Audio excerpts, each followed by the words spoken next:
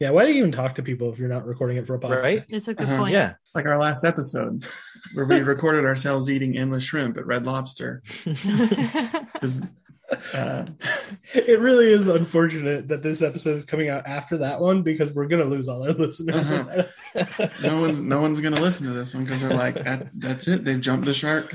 we literally went to a Red Lobster to eat endless shrimp. Just set up our recording setup at Red Lobster. Just recorded there. You guys are so innovative. Listen, you guys, insane. we're all laughing, but what if that just is your claim to fame? That's our I don't even know. That's our Woodstock. That's our Woodstock. Yeah. But we were actually saying on the way out, like, what if this is like people's favorite episode and like now our new podcast has to be like a conversation in a different restaurant every No, Yeah, we're it'd be eating, like podcast, but outside, only it's like podcast, but in restaurant. We call it Apps and Zerts. Apps and Zerts. Okay, it's half of podcasting is the name, so We got We it. got it. We'd listen. Mhm. I'd be like, where are they going this week? We were asking our servers like if it was okay, and they kept being like, "Oh, like a mukbang." And I'm like, Cameron didn't know what that was. I didn't know that. He explained it to me, and I was like, "Oh, I see now." It's like not exactly like that. No. Our server like came over. It was like, what can I get you guys to drink? And I was like, can we actually talk to your manager? It has nothing to do with you. We're just weirdos. We're just about to do something. I don't know.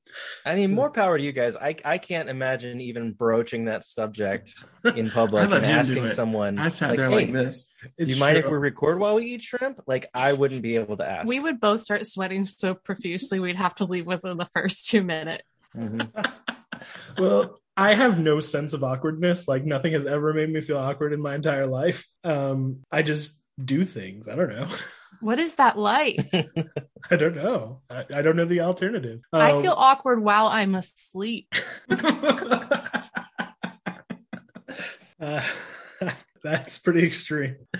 One of our best friends got married. Cameron wasn't able to get there. Oh yeah. And I was late. So I like got there and like it was like a 2 or 3 hour car ride. So I was kind of a wreck. So I ran to the restroom and like tucked in my shirt and got ready. And then I came out and the bride was like poised to go in. And I knew her.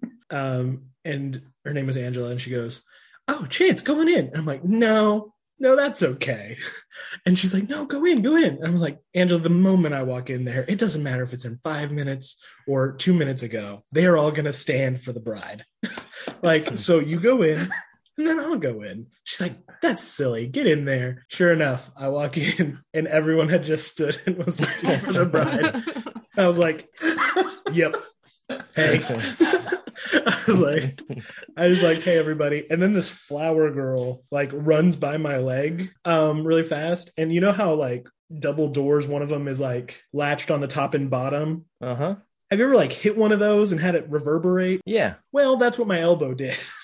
It hit that door to dodge that little girl. So it was like announcing. I thought you were Hear ye. The friend of the groom is here. And everyone in the place just erupts in laughter. And I'm just like, hey. I wasn't And even you there. felt completely fine? Yeah, it was good. Heard this story so many times and I'm still cracking. I was good. Our one of our best friends' wife, I went and sat down next to her. He was in the wedding. She goes, "I hate that it was you that did that because anyone else would have died." I'm just like, it's whatever. Oh, if I could walk in your shoes for 24 hours, it would be so wonderful. She would walk into so many weddings.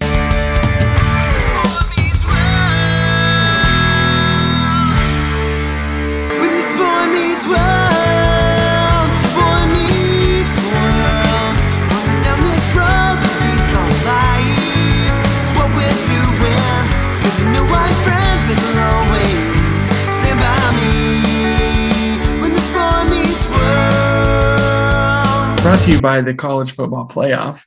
Unless someone real decides to sponsor us, this is Boy Meets World Fever, and I'm one of your hosts, Cameron. And I'm your other host, Chance. Huh? That was a choice. I mean, it's what's about to happen in Okay. the College Football Playoff. Oh, because it's a tournament Uh-huh. that's about to happen. Yeah. Okay. It's not much of a tournament. It's like 4 teams. It's literally nothing. Yeah. Our alma mater lost its chance to go into it today. They were. We don't care. We don't care. I mean, it would have been nice. You know, we paid them a lot of money. Yeah, I paid for those uniforms, maybe. At least part of it. We paid a $5 walking on the grass fee every semester, which, when you think about it, is an obscene amount of money for every student to pay. But That's where they get you. it's true. Well, I don't want to keep them silent very long because they're maybe our favorite guests that we have. Easily. Yeah. Definitely the most like returning and recurring guest. Yeah, because We've they're ever the most had. fun. Mhm. So I have a story about them, but first, let's sing them in. Okay, here they are. Because it's Alden and Tanya. Alden and Tanya coming on our show, Boy Meets World Fever. It's what they're doing. It's good to know I got friends who will always podcast with me. Because it's Alden and Tanya. Woo! Yeah, I feel like the last time I sang it the other way around. It's I don't think so. Tanya and Alden. I don't know. Maybe. Is there a way people say your names? It's usually Alden's first, I think. Yeah, for a long time, like when I was doing the podcast data for each episode, I would like every episode I would switch it up. Alden and Tanya are here, or Tanya and Alden are here to talk about. And I noticed that just every time anybody posted in the Facebook group, it was just Alden and Tanya. So I was like, it must roll off the tongue better. I don't want to put myself first, you know what I mean? Mhm. But Now he doesn't put our names in it at all. that's not true. I always just call us the boys. We're just the boys. That is my least favorite part of podcasting, by the way. What? Is trying to think of what to put in the little like text box of every Mhm. episode. Yep, I agree. It is one of my. It feels least so favorites. it feels so self-indulgent. Yeah, there's like so many ways you can go. There's like the way we do it where it's like very minimal, but I know you don't listen to it, but Friends at the Table does like basically there's entire lore dumps and stories that happen just within their episode descriptions from week to week. And I never read them. That was the But- question I was about to ask is, do you read them? No, I don't. But it's like sometimes they make reference to it or like at moments where like, oh, we met this character if you're reading the episode descriptions and we've seen. I'm just like, what? We're sorry. So sorry, audience, we're never going to do that. yeah. Well, Yeah, we don't even tweet or no, we have no social media presence. Like you guys are so much better at that. But this is Oh. now podcasters talking podcasting. Welcome, podcasters on podcast. Actually, I have something to blame on both of you. Oh no, Chance, they're we- never going to want to come back now. It's true. We originally invited them on for our In Memoriam of Jonathan Turner episode. May he rest in peace. May he rest in peace. And because they weren't here to rein in our insanity, we came up with this theory It's a doozy. that the reason that Jonathan Turner appears so suddenly and then disappears so suddenly in the show is because he's actually a Corey Matthews from an alternate timeline where things ended disastrously come back to take care of Sean. like the Terminator. Yeah, kind of. But more positive. More positive. He came back to make sure Sean didn't go astray, so this timeline's Corey Matthews could keep his friend. I'm actually very glad we did not show up to that episode because this theory is very good. And if we had come on the show that night, you might not have come up with it. Yeah, I think you said you blamed us for it, which is fantastic because now we can take the credit for it and we didn't do anything. You're right. So- We're responsible. Yep. This is like in The Flash. Is it Zoom? Where he's like, Yeah. I have to be the villain to make your hero's journey happen.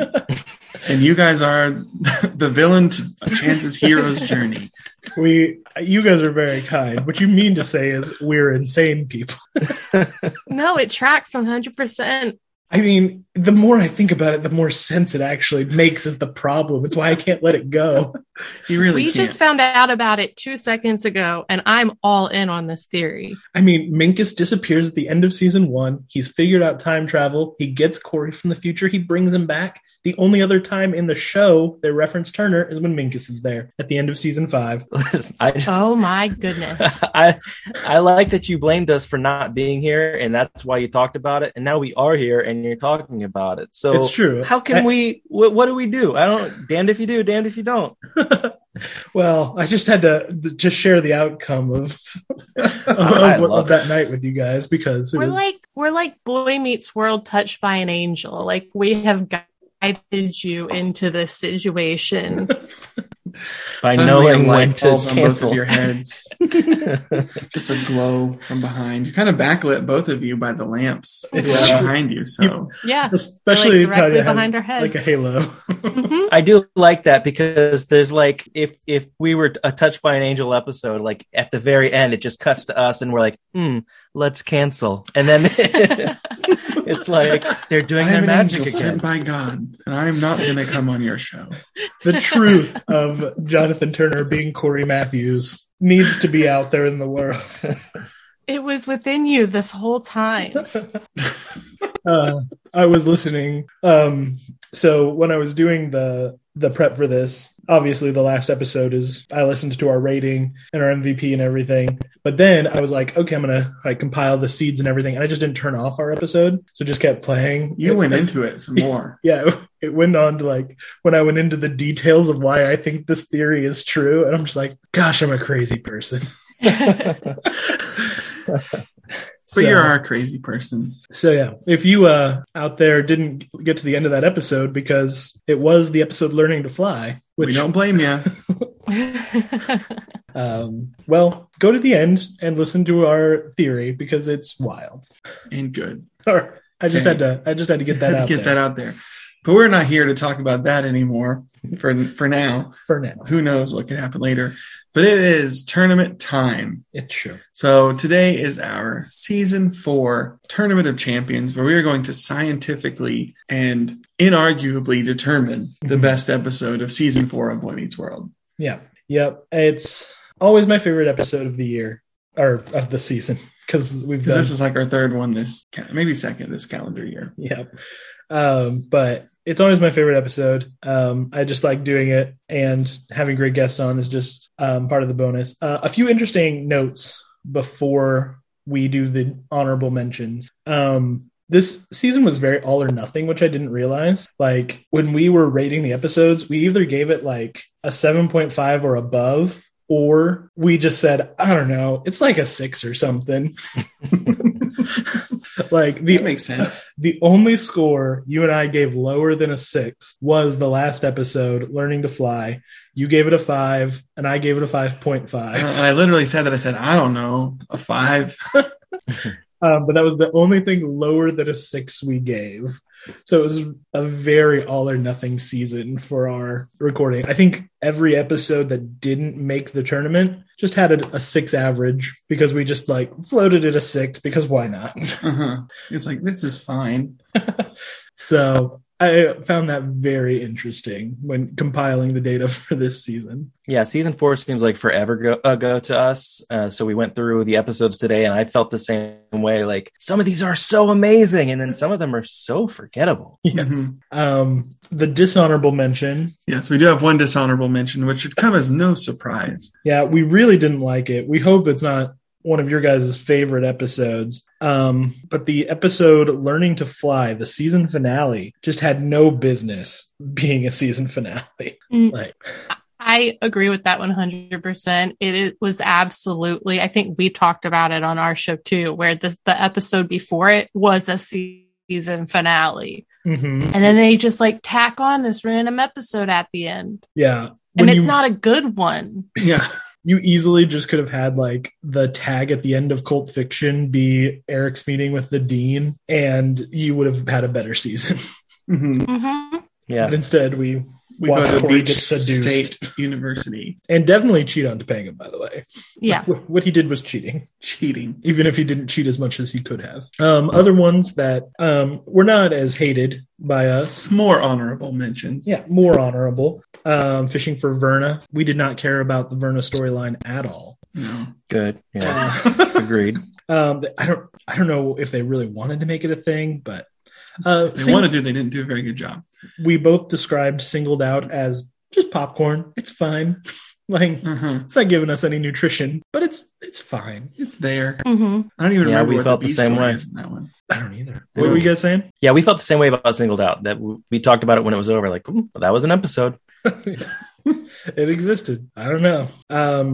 Uncle Daddy. One that I thought might make the tournament, but it just didn't. This one, I am very upset to see Uncle Daddy not in the tournament. The reason that we didn't like it, the reason that we gave it such a low score is because presenting the dichotomy to Eric, like you can either go be a dad or take your SATs, was one of the most absurd premises we could possibly think. Like, yeah, no, it absolutely was absurd. But the whole thing was like, and Eric runs into this constantly where he has such a good heart and such good intentions, and he is willing to put himself on the line to really be a part of people's lives, to help people. And everyone's just like, nah. No, go do something else.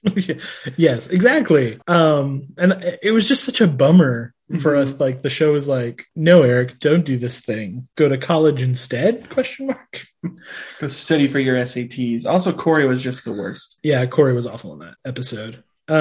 you guys sent the brackets out, and I forwarded them on to Tanya, and I just like she's going through it and not really saying anything, and then I just hear Uncle Daddy. All of that being said, I think Uncle Daddy, there's a few episodes here that I would put Uncle Daddy in front of, but it's just the way things averaged out.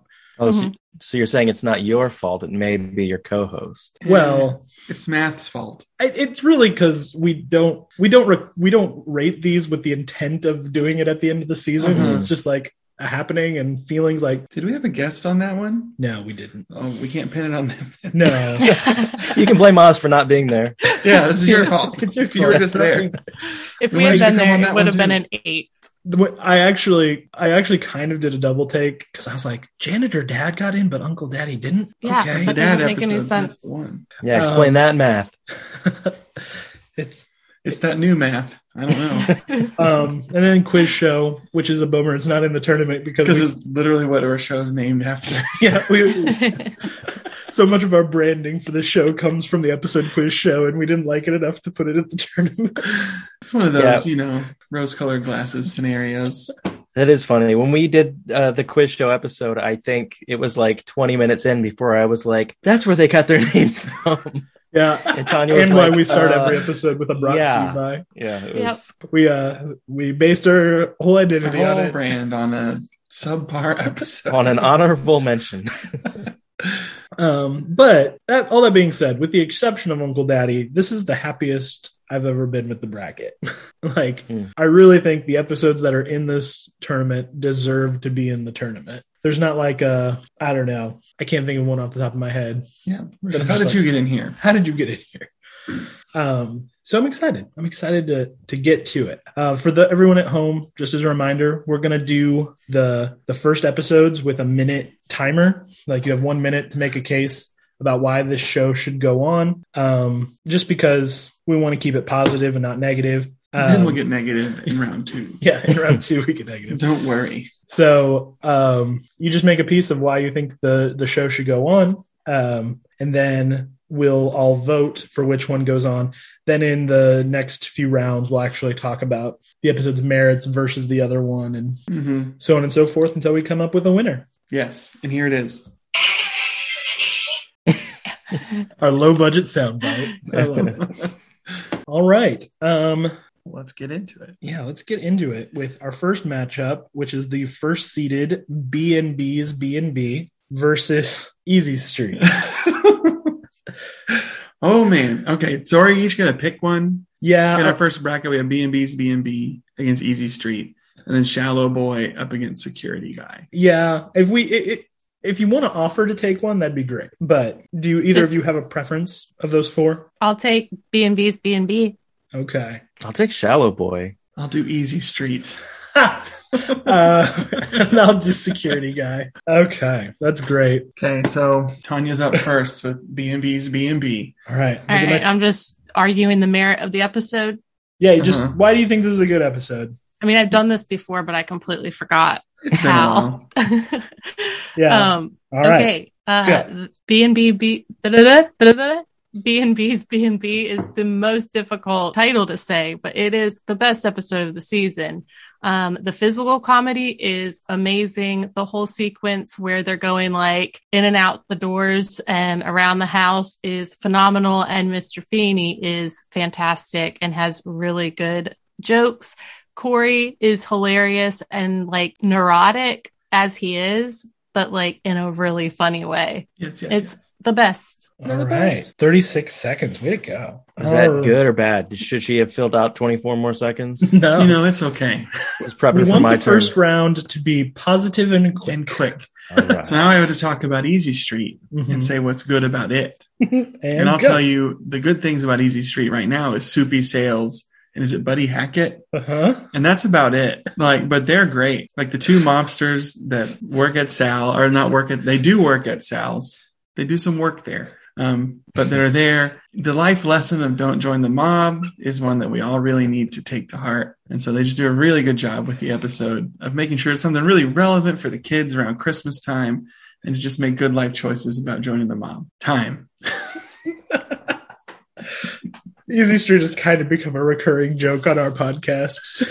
Because, like, yeah, Boy Meets World has all these lessons. And then one of them is, hey, don't join the mob. Maybe don't do that. Uh, So Easy Street's going on, right? What? That was a joke.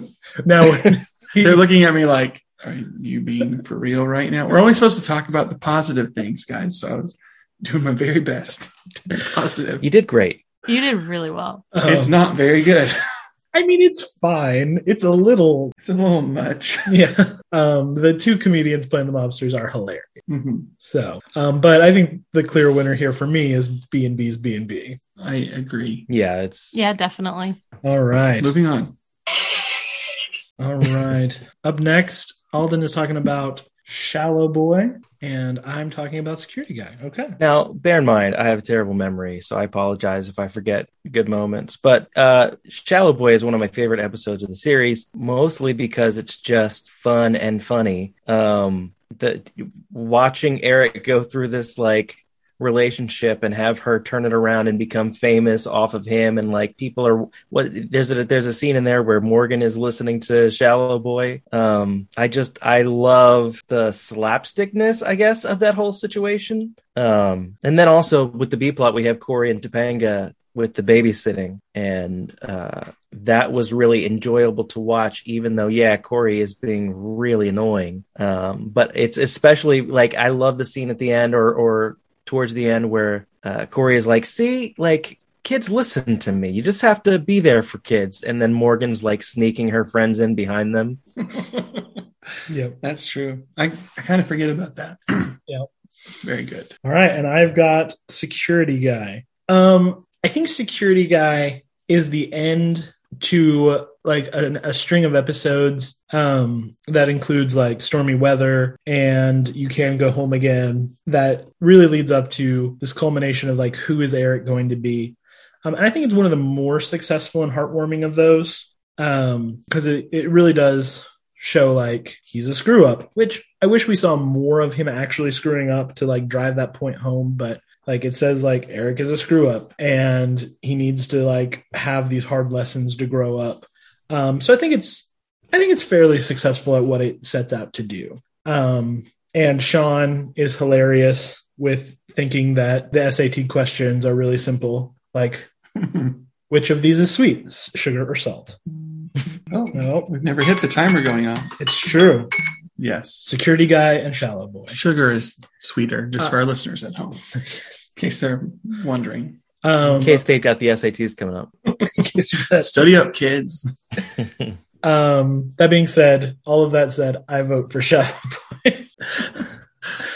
So I surprisingly, and I think I'm surprising myself by saying this, I vote Security Guy. Oh, My main reason for voting Security Guy is not based on anything anyone said, but it's based on at the end when Eric is talking to his colleague and his colleague is studying for the SATs. Mhm. And Eric is like, oh, like, that's what you're doing. You're going to go to school now. And he's like, oh, I was really successful in my country and now I have to start all over here. And it's a really eye-opening thing when you realize that that's happening. And I think it was a really important part of the show that's kind of glossed over. And that's why I'm voting for Security Guy. Yeah, I love that moment too. I can totally see that. Yeah. And I think that we have a moment sort of like that again in season 5, right? Where Eric helps Mr. Feeney in the citizenship class. Oh, yes. yeah. Yeah. So I think even like more like on a wider spectrum, we see that, which is always good. But I also think I'm voting for Shallow Boy.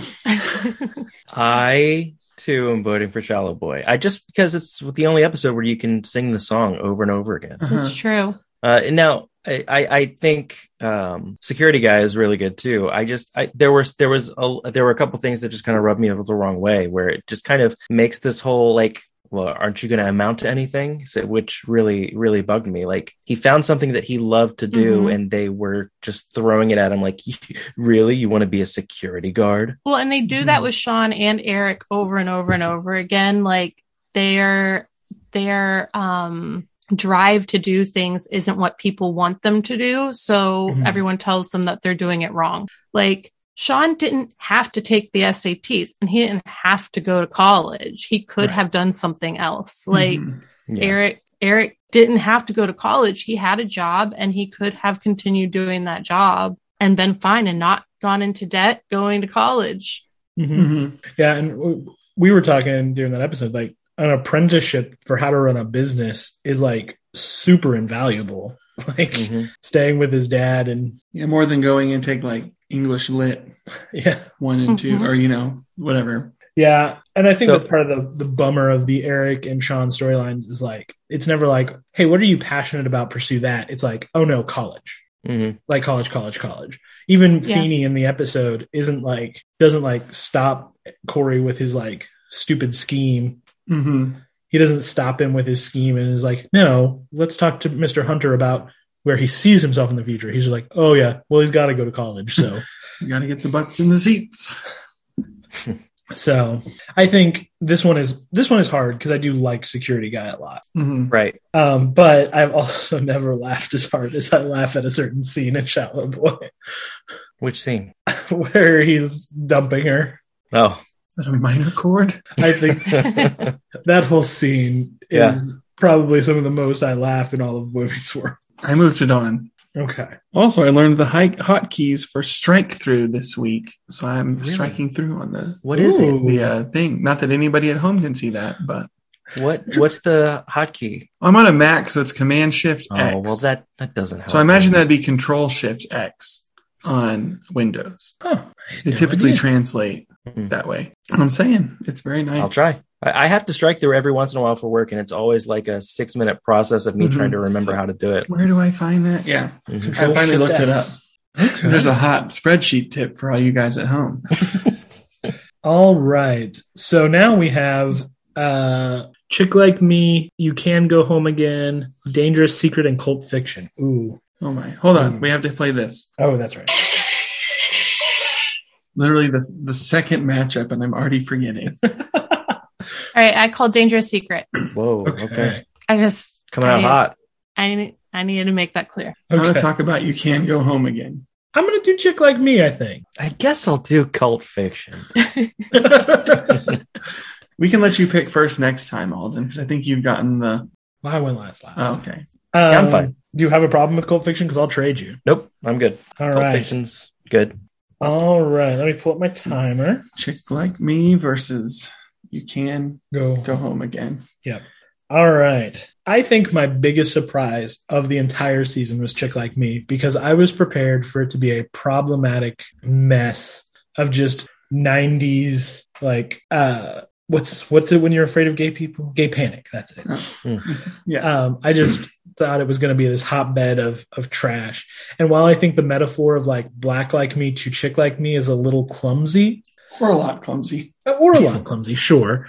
But I think the episode actually approaches it in a really good way. They don't paint anyone, with the exception of like Alan's outbursts, they don't paint anyone too problematically.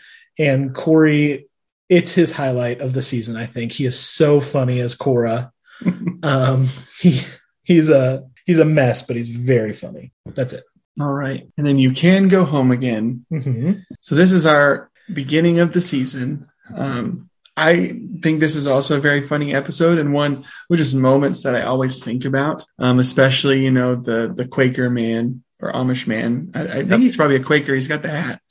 He's like, I live at that farmhouse there. And like the sprinkle parade. It's just really absurd in a way that Boy Meets World isn't usually. And so I feel like it stands out for that.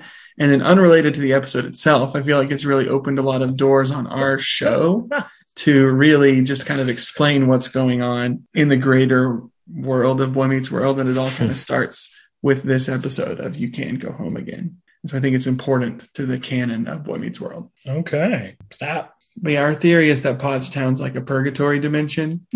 Where if you go and eat the soup and the pie, you can't leave. You're kind of like a Hotel California. You're kind of stuck there. But then Alan comes and like pulls them out. It's and true. rescues them. I vote you make an audio fiction podcast based on this theory. Like have voice actors and everything do that. We're going to have to. It takes a lot of work to make the continuity of this make sense as if it was always intended.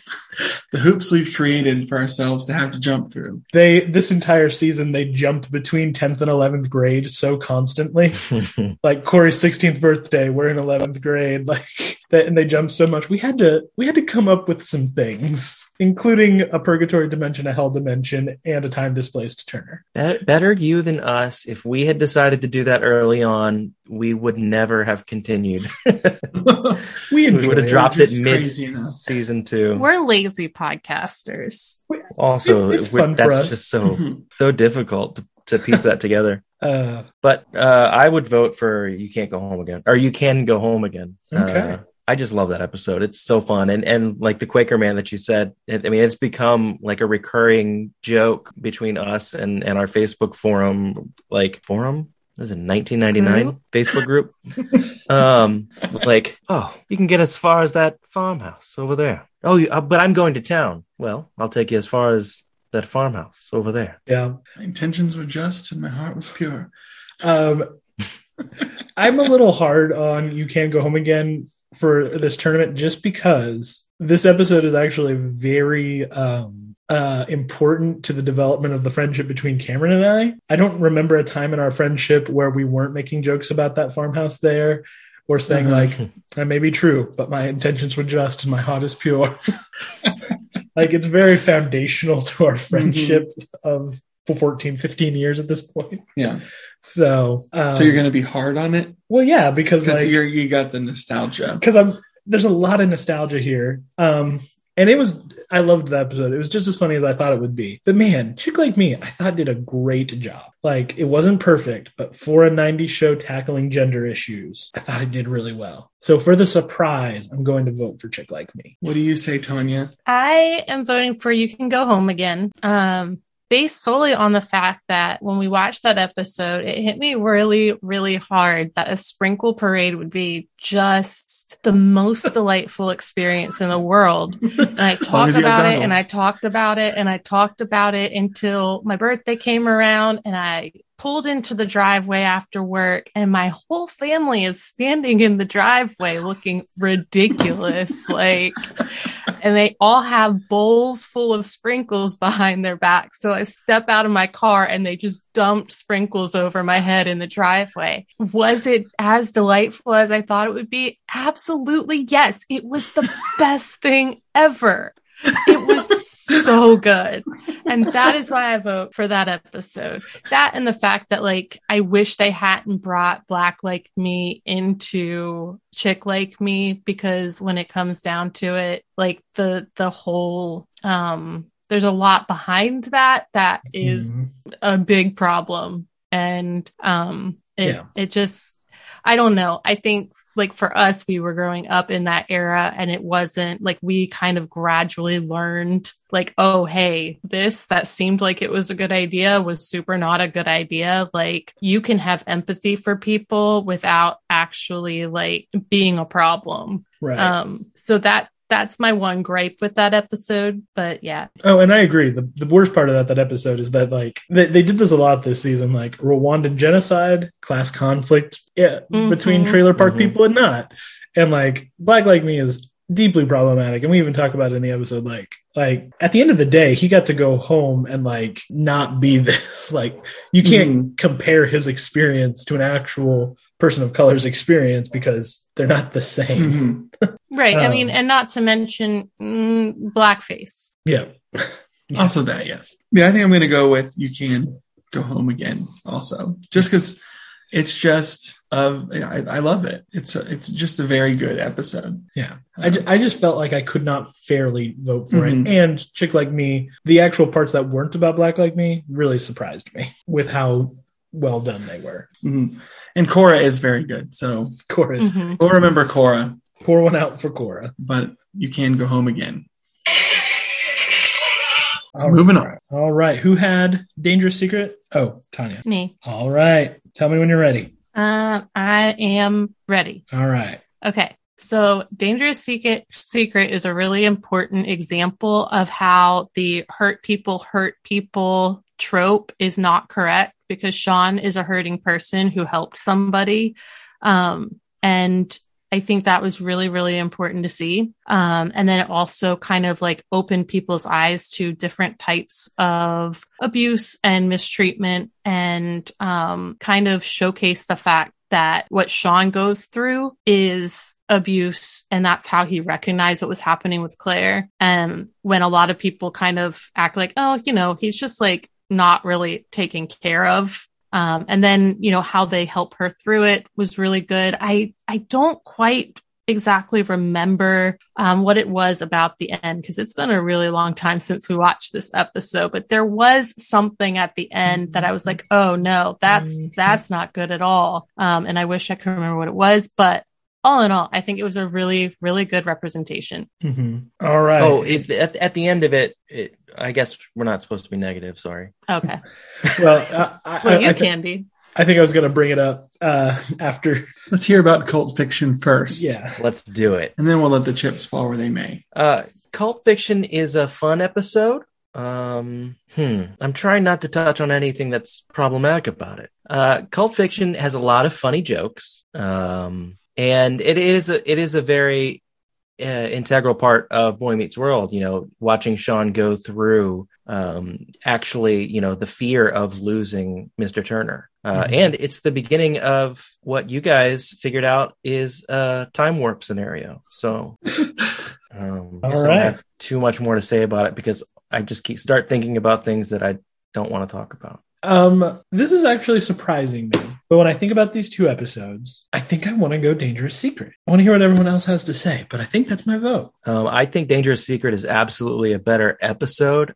It's so hard to watch. It's one of those where, like, I know in my heart that I love that episode, but if I had the option to turn this or Cult Fiction on, I would turn on Cult Fiction, because I don't want to be in that headspace. But as far as the bracket goes, I'm going to vote for Dangerous Secret. Yeah, I do want to. I think I see which way this is going. But just remembering when we talked about Cult Fiction and kind of looking into like cults and the way that they operate, and just seeing how actually like the writing, like they did a really good job of kind of showing the indoctrination and how they will like just kind of hook people in and all the ways they go about that.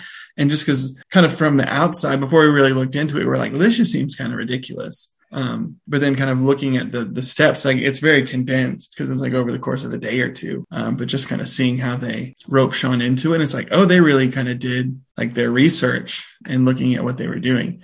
So I think it's a really well written episode. Yeah, I think we too, like when we saw that was our biggest complaint, or my biggest complaint was that it should have been playing out over the course of 2 or 3 episodes, because it was too, now this is happening, it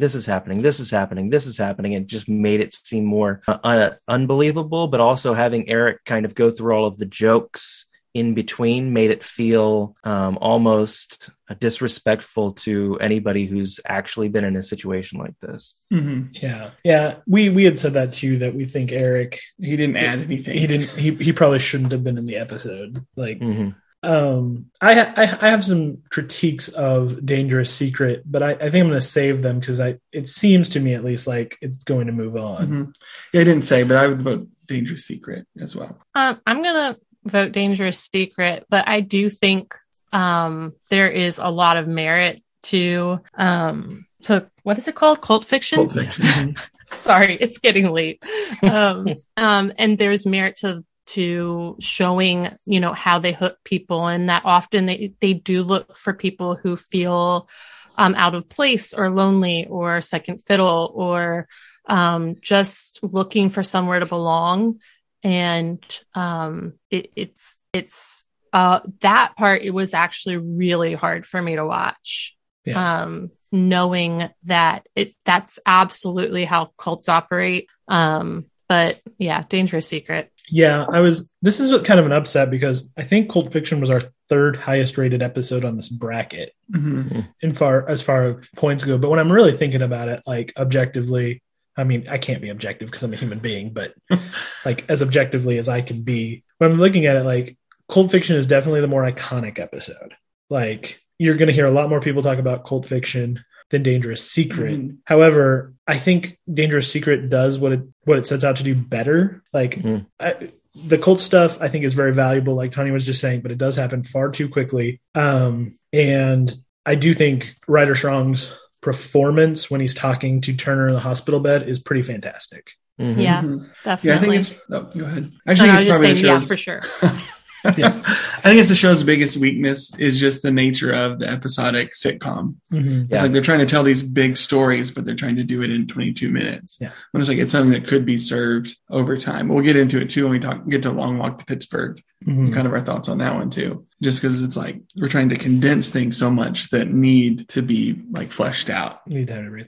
Yeah, but all that positive being said about Cult Fiction, just to eulogize it away because it's leaving, like making the whole thing like about what Sean believes in was a big misstep for me. Like, do you believe in God? Like, ask like 3 or 4 times. Do with like, anything? What are you talking about right now?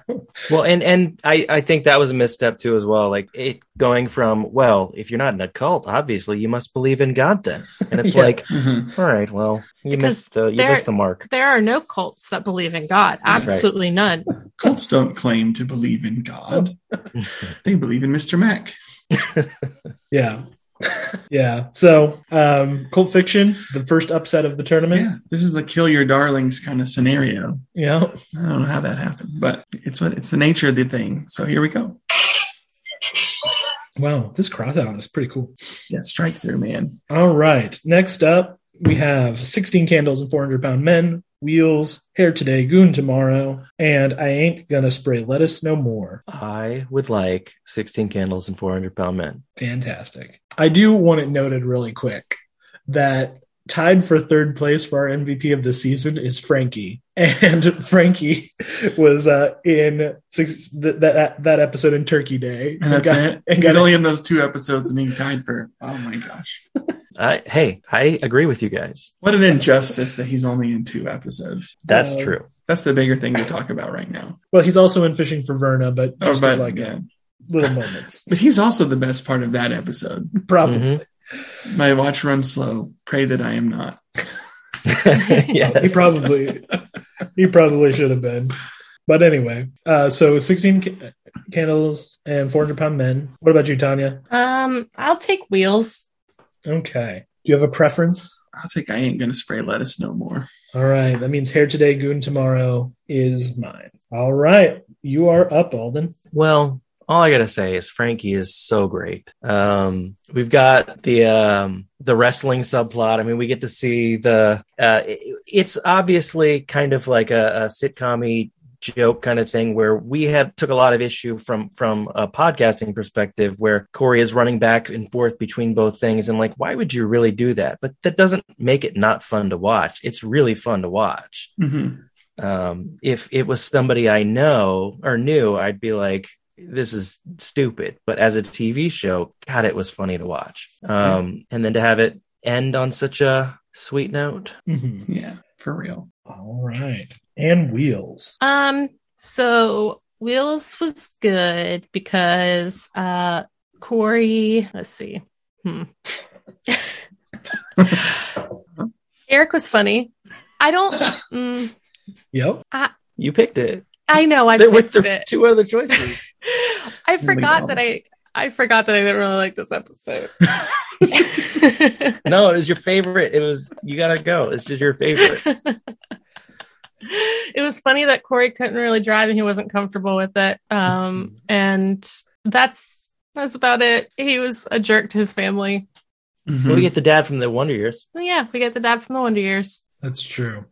Judge Lamb is the best part of that episode. He really is. And in our theories, he's the ruler of the Speed Trap Hell dimension who condenses time into 2 years with his judgment of Alan getting 2 more years with Corey. Yeah. He just turned 16, but he only gets 2 more years with Corey instead of 3. So we decided that he collapsed Corey's junior and sophomore year into 1 year. Wow. As punishment. So that was that's what came out of that one. So that's the only really important part that comes out of that episode. Yeah. And 16 Candles and 400-Pound Men is clearly the winner in my book. Yeah, it's a delight. I don't know why Wheels is this high. I didn't really like it. Well, I mean, it's probably the very last episode. It's number 16 out of the 16 that made it. Yeah. So Uncle Daddy should have been in instead of it. Yes, 100% yes. That would have made this decision much more difficult. Little Ryan would still be crushed by Big Van Vader. So 16 Candles, 400-Pound Men? Yeah. Yes. we have an accord. We have an accord. Easiest one yet. Everyone just imagine that I'm playing that soundbite. It's just too stressful to me to go back and forth. I have to keep unlocking my phone. It's just too hard. Alden will just sing it. You're the best around. Oh, Alden will. He's the musician. Hold on. Let me put on my musician face. You're the best. Mm-hmm. I don't know how far I can go before it's a problem. I loved it. Yeah, before we get claimed for copyright. Yeah. If any episode's going to take us down, it's last week's episode when there's just the music playing in Red Lobster. Yeah. That's just in. Oh, That was in the background of the whole thing. It's very faint, but it's there.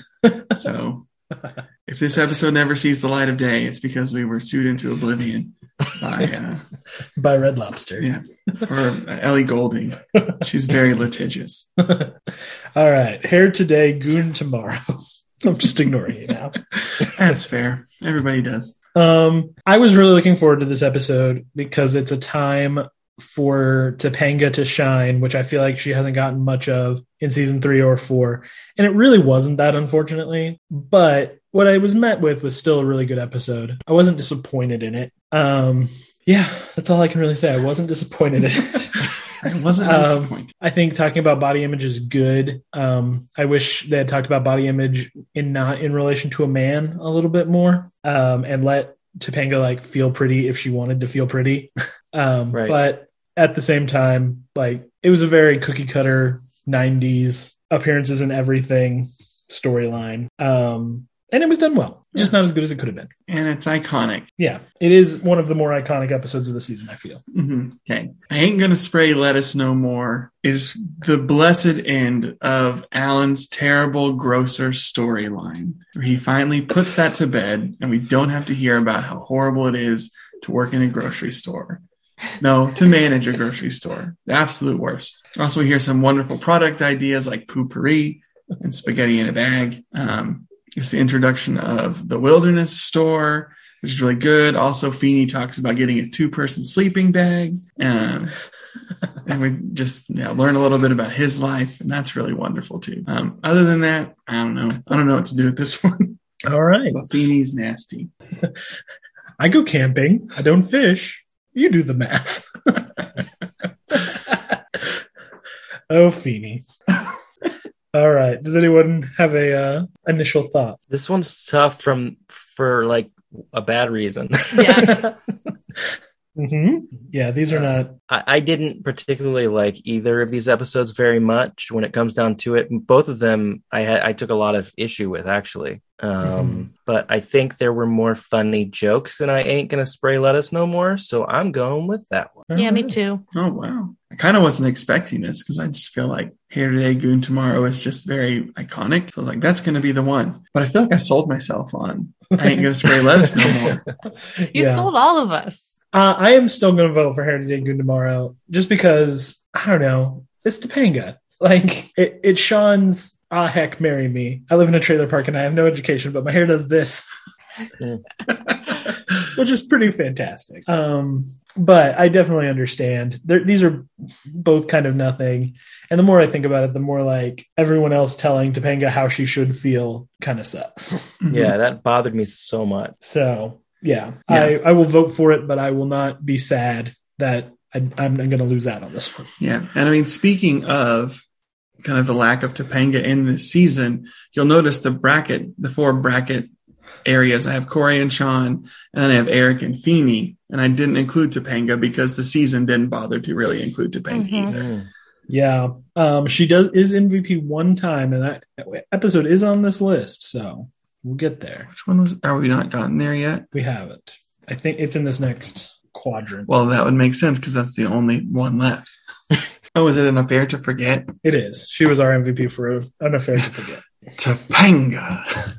Yes, it was I who made the call. All right, so now we've got Turkey Day versus Janitor Dad and Long Walk to Pittsburgh, parts 1 and 2, because they're basically one episode, and an affair to forget. Ooh. I was more positive on Long Walk to Pittsburgh than you were. Both times we've talked about it. Yeah, because we also talked about it on the Brummy's World podcast. So I would not mind taking that one. I'll talk.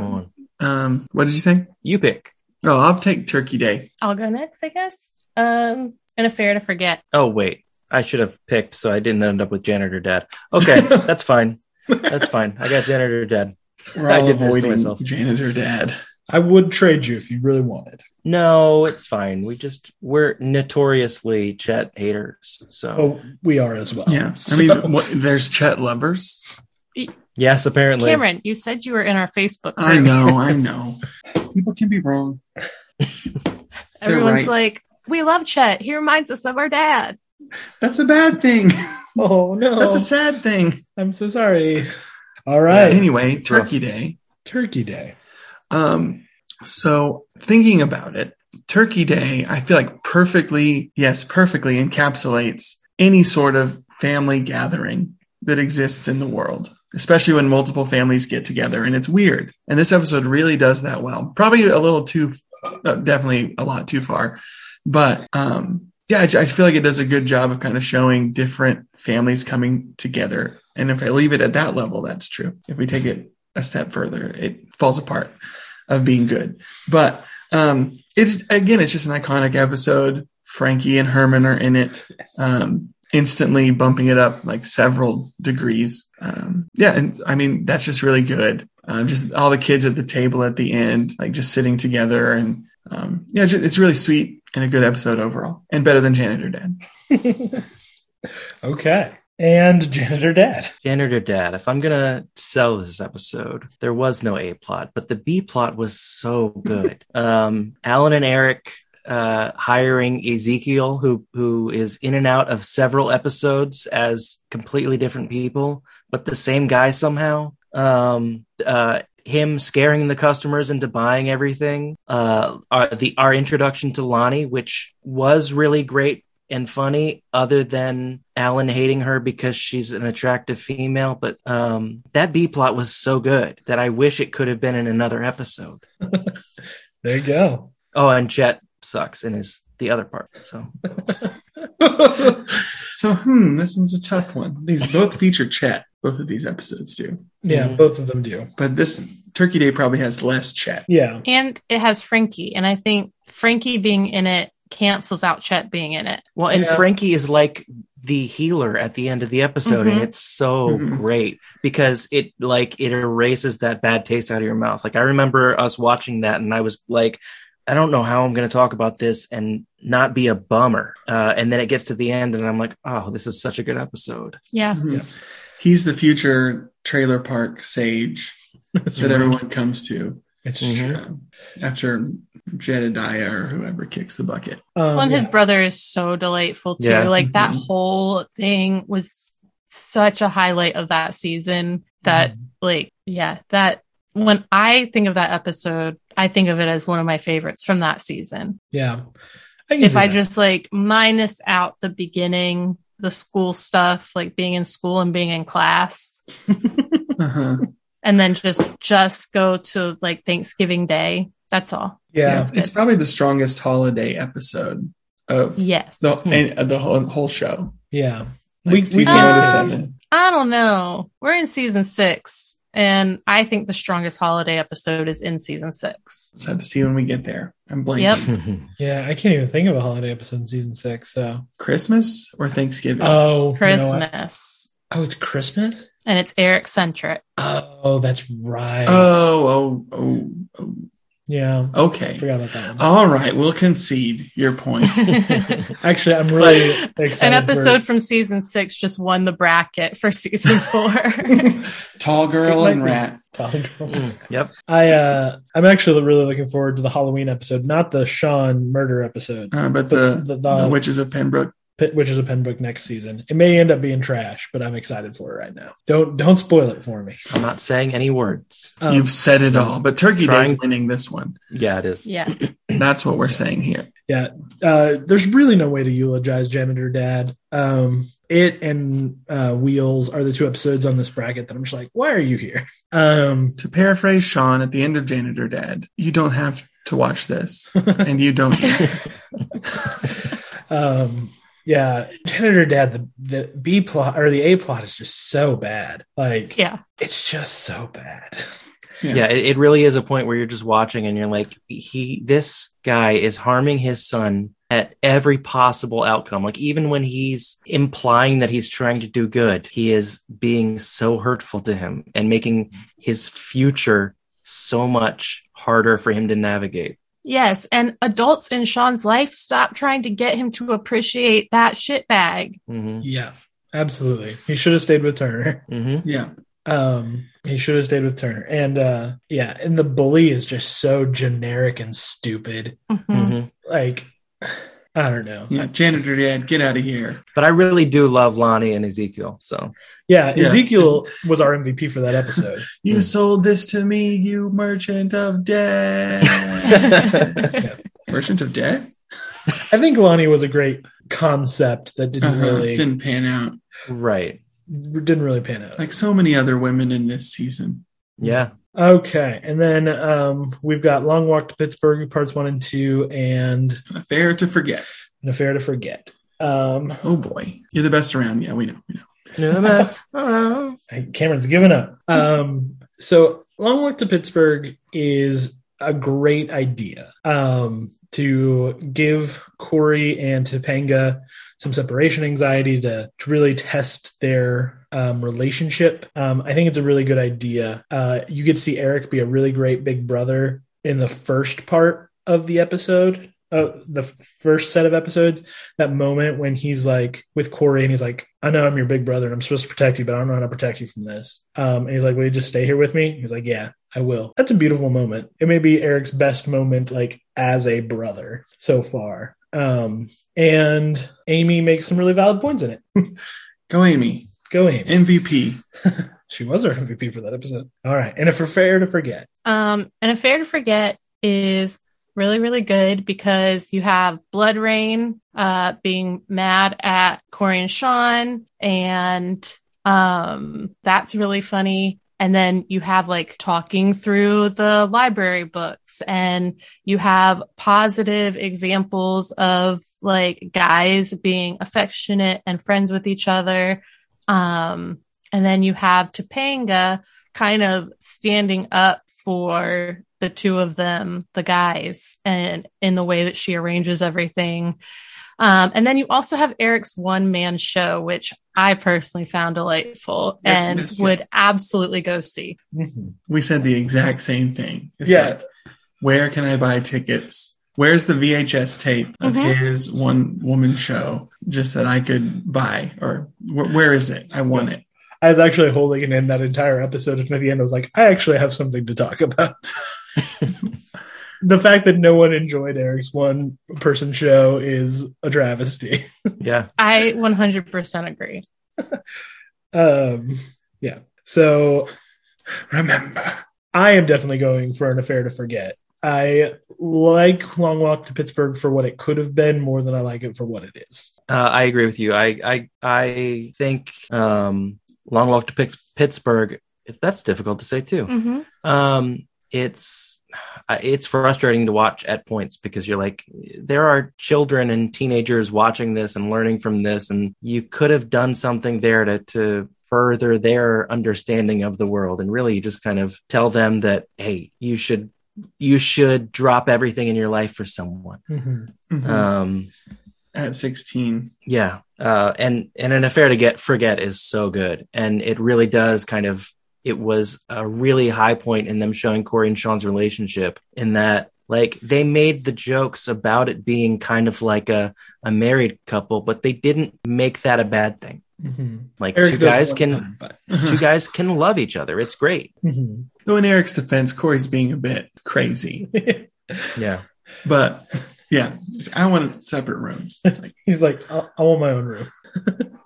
yeah, and Topanga's really good in that one. Like she, in A Long Walk to Pittsburgh, other than the running away from home, she has absolutely zero agency and zero like anything that she says the entire time. Like even saying she ran away, Eric says it. Yeah. I pointed out when we watched it this last time that the entire second episode, Topanga is literally being passed from person to person. Like Corey passes her to Mom, and Mom passes her back to Corey, and like then they pass her to Aunt Prudence to talk to her, and it's like she's not doing things or having agency. She's just being tossed about here and there. Yeah, but that's pretty realistic. Like, it's very realistic. Yeah, but it would have been nice for them to show her with some agency over her own decisions. Yeah, I agree. Yeah. It may be realistic, but it was not fun to watch. No, Right. I'm obviously going with An Affair to Forget because I think it's ridiculous that they acted like Pittsburgh was as far away from Philadelphia as, like, I don't know, the United Kingdom. They're like, oh my gosh, we're never going to see each other again. Corey just got his license. Like, or Corey, like, they're fine. They're going to be fine. Yeah. Yeah. They can take buses and stuff. Yeah, I feel like though this was another episode that suffers from the format because it's one that they could have, like we talked about, they could have done part one when they did, and then done part two, you know, like towards more of a finale where then she comes back and they've actually been tested and they've been apart, because in the episodes in between, Topanga's not necessary really for any of them to happen. Yeah. And so it's just like, they could have set it up where it meant something, but it didn't. It didn't, because like she leaves in the last scene of the first episode and comes back in like about 7 minutes in. So it's like for 7 minutes they've been apart. Right. Yeah. Season 4, I think more than any other season, suffered from pacing. They really would have benefited from stretching storylines out between episodes, but they clearly didn't want to do that. We see that more later on, and it's they learned from season 4. Good. I'm glad. So it's An Affair to Forget. You're the best. one that we're going to remember. All right. Get out of here, Long Walk to Pittsburgh. Strike you through. I do like Long Walk to Pittsburgh more than you do because I like the whole true love winning in the end thing. But that being said, it is much more flawed of an episode than An Affair to Forget. An Affair to Forget. Wait, so she plays Blood Rain? Yeah. I've never seen it. So I don't know. I have seen the first. You said two. that and I was like, hold on, wait. And Like then, the movie with Meatloaf in it. Yeah. I've seen the first two and I never put that together, but I saw them a long time ago. I didn't know there was more than one. I saw it when it came out. I was very excited. I loved video game movies back then. And then it was just like Meatloaf doing porn in that movie. And it was so traumatizing. And it's very formative for your I can't even think about the video game now.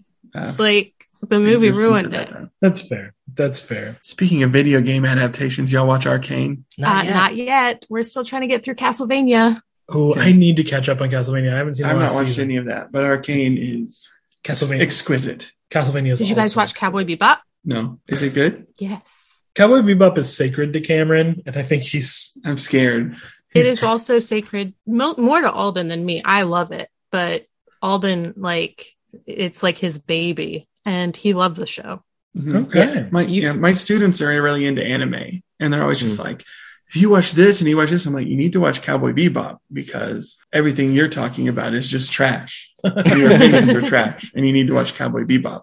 Yeah. And they're For like, the live no, action, that looks bad. You have to go into it not expecting it to be the anime, because watching real life people doing some of the things they did in the anime is more campy. It feels more campy. It's not any different, but it feels more campy. So if you just kind of go into fun. Yeah, exactly. It is fun. Yes. I have not seen it, but Maybe I'll add that to my list. But no, so Arcane, I wasn't even planning on watching because I don't care or enjoy League of Legends. And then I started seeing some of the reviews and I was like, I think I need to watch this. yeah, It's actually got us started playing. yeah, we've been playing the mobile version because of it. It's fantastic. I was the same. I was like, oh, it's a League of Legends thing. Fine. And then like the reviews came out. I was like, hold on. So me and my girlfriend, who doesn't even know what League of Legends is, we watched it and she loved it. And so did I.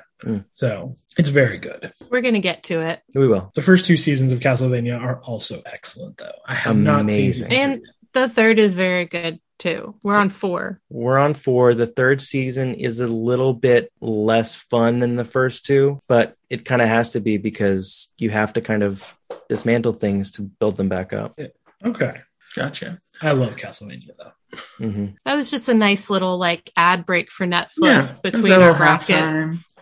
Check out these Netflix shows. It's true. Communities on Netflix. You can watch all of that. I'm almost through with my 4th full watch through of this calendar year. So I adore the fact that I know where you are in your rewatch based on your tweets. yes, I'll just be like, the anime foosball scene, it shouldn't work, but it does. And you're like, yes. We'll be that's watching right. the Christmas episodes very soon because they're some of the best. Wait, were you guys? I've talked to someone recently about people who like Eureka. Have you guys watched I that? loved Eureka when it first came out. Like, loved it, but I only saw the first season. Oh, okay. And every once in a while, I'll be like, I really want to watch that. So I'll turn it on, but I cannot not start it from the beginning. So I've watched the beginning like 65 times and not gotten through the rest. Eureka is one of my favorite shows of all time. I think it's fantastic. But even my Christmas hating heart, like I love the first Eureka Christmas episode so much. I'm a Christmas episode lover for most shows, and I will say this until the day I die because it will never, ever happen. If it hasn't happened yet, it'll probably never happen, but streaming platforms need a playlist feature where you can make a playlist of episodes that you want to watch in order. So you can put, like at Christmas time, pull all the Community Christmas episodes, all of the New Girl Christmas episodes, and just put them on a playlist and watch them all. That would be fantastic. That would be nice. It would be mostly fantastic for me for Time Loop Day. But then you can just watch all the time loop episodes. There aren't as many of those as, say, Christmas episodes. all right. We haven't made it a thing yet, but that's all for halftime. That's all for the fun. We've had our fun. We've talked nice about these episodes, and now the claws are going to come out. Yeah. We're just going to discuss the episodes. We're going to just rip them apart and put them back together. Probably not. No. I still think it'll go pretty quickly. Yeah. We've culled the week mostly. Mostly. Not totally. Oh, no.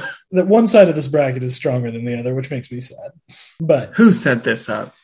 all right. So our first one is B&B's B&B versus Shallow Boy. Who wants to start us off? I'll talk some about B&B's B&B. Okay.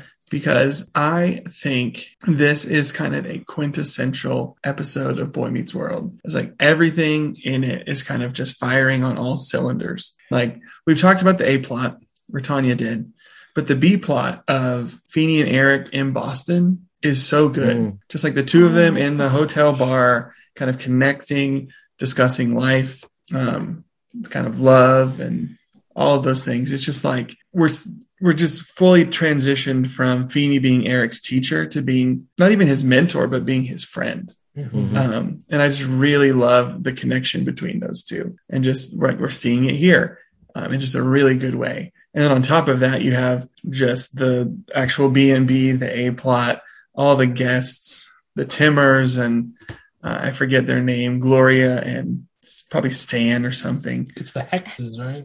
Yeah, but like they're all just so good. Like just everyone is good. We're seeing Sean be successful at something. Corey's like neurotic behavior is like used in the best way that it's ever used in the whole entire show that I can think of. Yeah, it's so good. Yeah. I will not be voting for Shallow Boy. But I do think the scene where Eric dumps Karenina is hysterical. Like, you don't want to see me anymore? Oh, it's not just that. I want to put you on a rocket and send you to planet Fafluga. I'm just not the guy for you. You need a guy with half his brain removed who thinks he's a bunny. And you could go be bunnies together. It's mean, but it is so funny to me. It is very mean. The entire time. Because you're a jerk. Because I'm a jerk. But it's very funny. And then the song stuff is funny. It is a very funny episode. I don't think it's as good as B&B's B&B, but it is very funny. Yeah, so I think when looking back on it, I look back more fondly on Shallow Boy, but that's only because I have a dumb, forgetful brain, and the music sticks in my head. Mm-hmm. But then you started talking about B&B's B&B, and you mentioned the B plot with Eric and Mr. Feeney, and that was so good. So even, I mean, that's going to even beat out my dumb, forgetful brain. What is the B plot of Shallow Boy? You see, this is my problem with Shallow Boy. Leading up to it, I was like, what is the B plot to Shallow Boy? And when Alden first started talking about it, I'm like, I don't remember what the B plot is. And then he mentioned it. It's Topanga babysitting. Oh, you did mention that, and I've already forgotten. Exactly. It's so forgettable. And they let There's Corey, the meta humor in there, though. the family's like, no boys. And then Corey shows up and they're like, except for that boy. Yeah. He's safe. It does give us the iconic taco. But yeah. I'm going to obviously vote for B&B's B&B, but the B plot of Shallow Boy There's a lot of bees. always makes me laugh when like Corey and the kid are like mocking each other and then mocking Topanga. It was so funny. And I love it when like Corey being neurotic isn't grating. It's just pure comedy. And this is that for me. But I mean, the entire B&B's B&B is comedy gold, and Eric and Mr. Feeney are fantastic. And I forgot that was the B plot of that episode. I thought it was the B plot of another episode for some reason. It's like that's the whole reason that he's gone. I know. Yeah, and it is funny in Shallow Boy too with the boy, because I like meta humor, like self-reflexive stuff when he's talking to the boy and he's like, they moved the show and the Friday night lineup and it's at 9 o'clock now, and they're like, that curly-headed kid's really getting in it deep. Just as everything's going on, he's like, why did they move it? It's like, they're trying to kill it. And just making that connection with like the show itself. It was just fun. Yeah, I agree. It's a fun episode for sure, and it's got a lot of laughs, but it's almost unfortunate that it has to be up against B&B's B&B because it is fantastic. Yeah, B&B's B&B was one that like took Alden and I by such surprise, because when we were like going into the episode, we were like, do we even remember this episode? Like, I don't remember it that much. And then we started watching, we were like, oh yeah, this one is so good. Yeah. Where are the Timmers? I love when they're like, tell them to put that statue down. And then Sean says in Dutch to him, like, throw it up in the air and see how light it is. It's just fantastic. So obviously B&B's B&B is going on. Yeah. But Shallow Boy, you are a very funny episode. You shall be missed. You maladjusted woman-hating loser freak of an episode. And I still contend that if this like really angry, edgy girl had all of those songs and then came out with a song called Fuzzy Wuzzy Wove, people would be all over it because of how like, ironic it is. You agree? Yeah, everyone would be like, I hate this song. It's the worst. And they would sing it all the time. And then it would become like a TikTok trend. And then it would become the most famous song ever. Yep, pretty much. You are not wrong. All right. And next up. You're the best around. You Can Go Home Again versus Dangerous Secret. This is going to be so hard. Yeah, this is a hard one. What a doozy of a matchup. They're like opposite ends of the spectrum. Yeah. This one's actually easy for me. I don't know what you guys are talking about. I mean, for pure enjoyment, You Can Go Home Again is the one that I would pick just because it has so many like perfect moments. But goodness, Dangerous Secret is done so well until like, what was it That's in the thing. end? So Dangerous Secret was amazing, and it was so well done, and it was really informative, and it really put you in someone's shoes. But then at the very end, her dad writes her a letter, and it's like, oh, he's in jail or whatever, but he's going through rehab, and he's going to be better, and he's going to come back, and we're going to be a That's what it family was. again. Mhm. And it's like, that's I- not what you should be teaching the kids who are going through this. I blocked that out of my head on purpose. Yeah. And that's what sours that episode for me and makes it an easy choice for me to pick You Can Go Home Again. Mhm. Yeah, And I think I'm also going to pick You Can Go Home Again. I like Dangerous Secret a lot, but I actually have two further problems with it. And one of them is Corey and Topanga's storyline of like Corey basically trying to manipulate Topanga into sex and then like getting really frustrated at himself when it doesn't work. And then like just the wrap up, like they're just back in his room, like nothing ever happened at the end, reading Claire's letter. And they just like drop Topanga for the rest of the episode. Like Corey wronged her, but now Corey's got to go be with Sean. And now everything's fine. Right. It's like, okay. And I feel like just the answer of like, we need to go to the police. Yes. It's just like too simplistic. Like that's what a middle-class white person would probably come up with as a solution. But like in reality, like he's the vice president of a bank. It's just like what Sean said. He's like, I'm just a trailer park kid and he's the vice president of a bank. Like they're not going to listen to me. Like that's not going to take care of the issue. Right. It's like, yes, telling someone and like getting the right people notified is what you do, but the solution that they pose of like going to the police and that's going to magically take care of everything just doesn't. I mean, you even talked about your own kind of life in that, and like that didn't really do anything. Like they checked on you for like a day and that was about it. Oh, if they ever did. Yeah, I mean, I met so many truancy officers and social workers and like I wasn't on drugs, I wasn't on the street, so they just kind of left me to my devices, even though I had no supervision in my life whatsoever. Like the system just isn't built to handle everybody.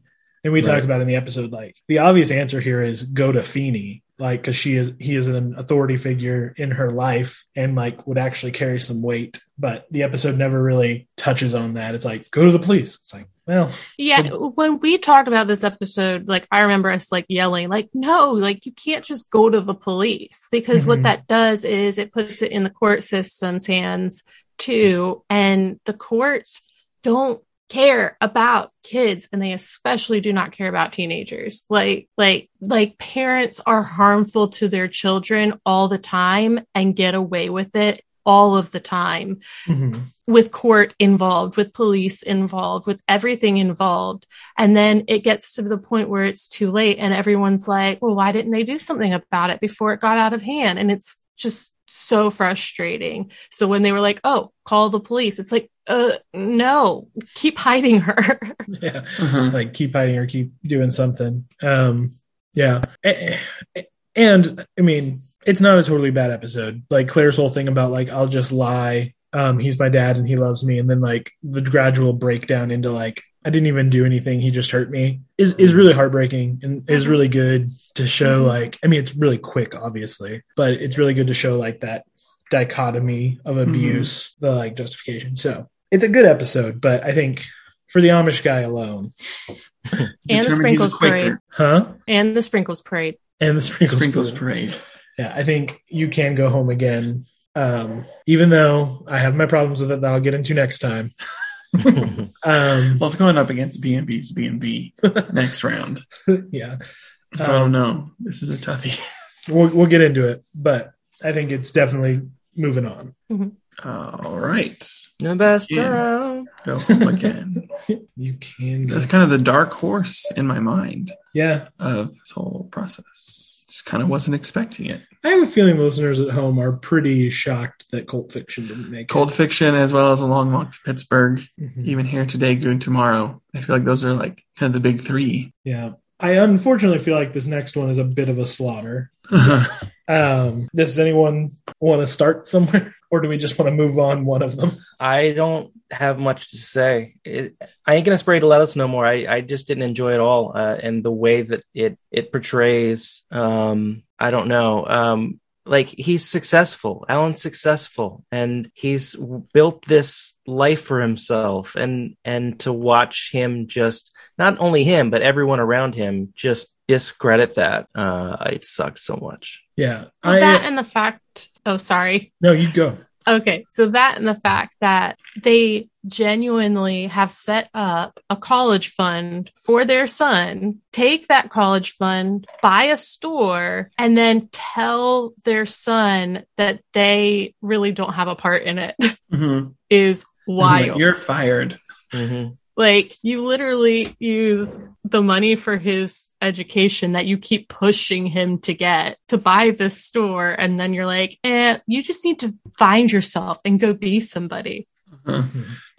Yeah.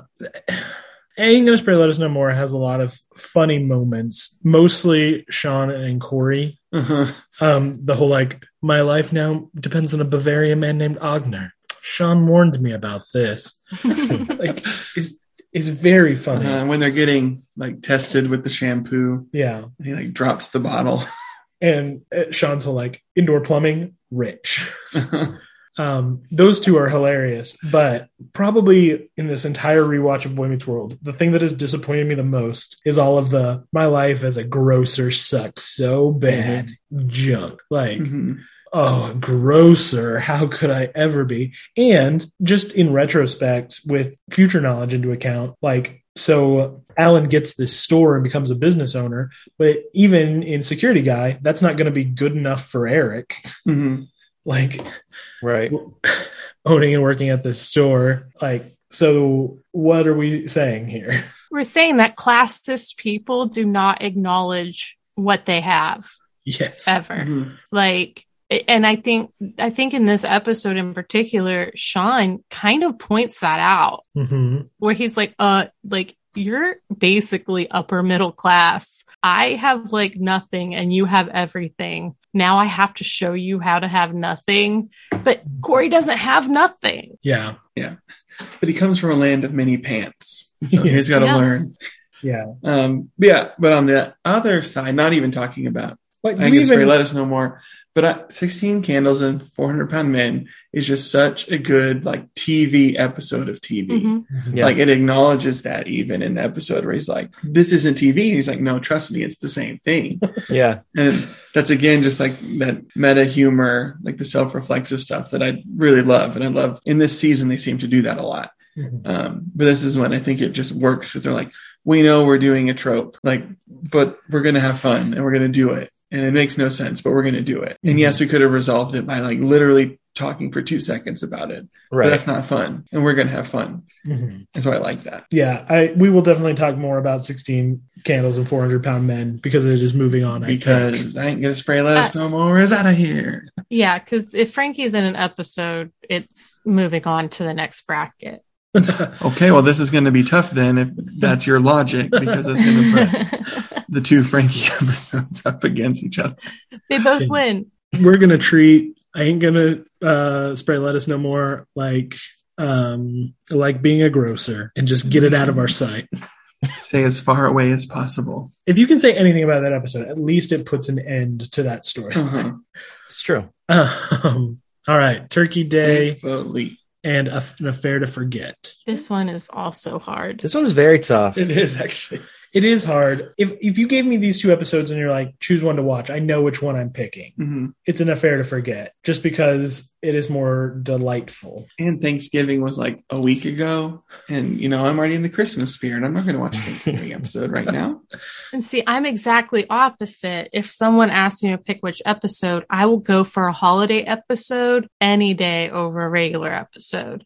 So I would pick it based on the fact that it's a holiday episode alone. And it has Frankie in it. Yeah. I wasn't necessarily saying like I would choose it in this bracket, but like one is just more fun to watch, I think. Yeah, I feel like Turkey Day is really sloppy in its premise.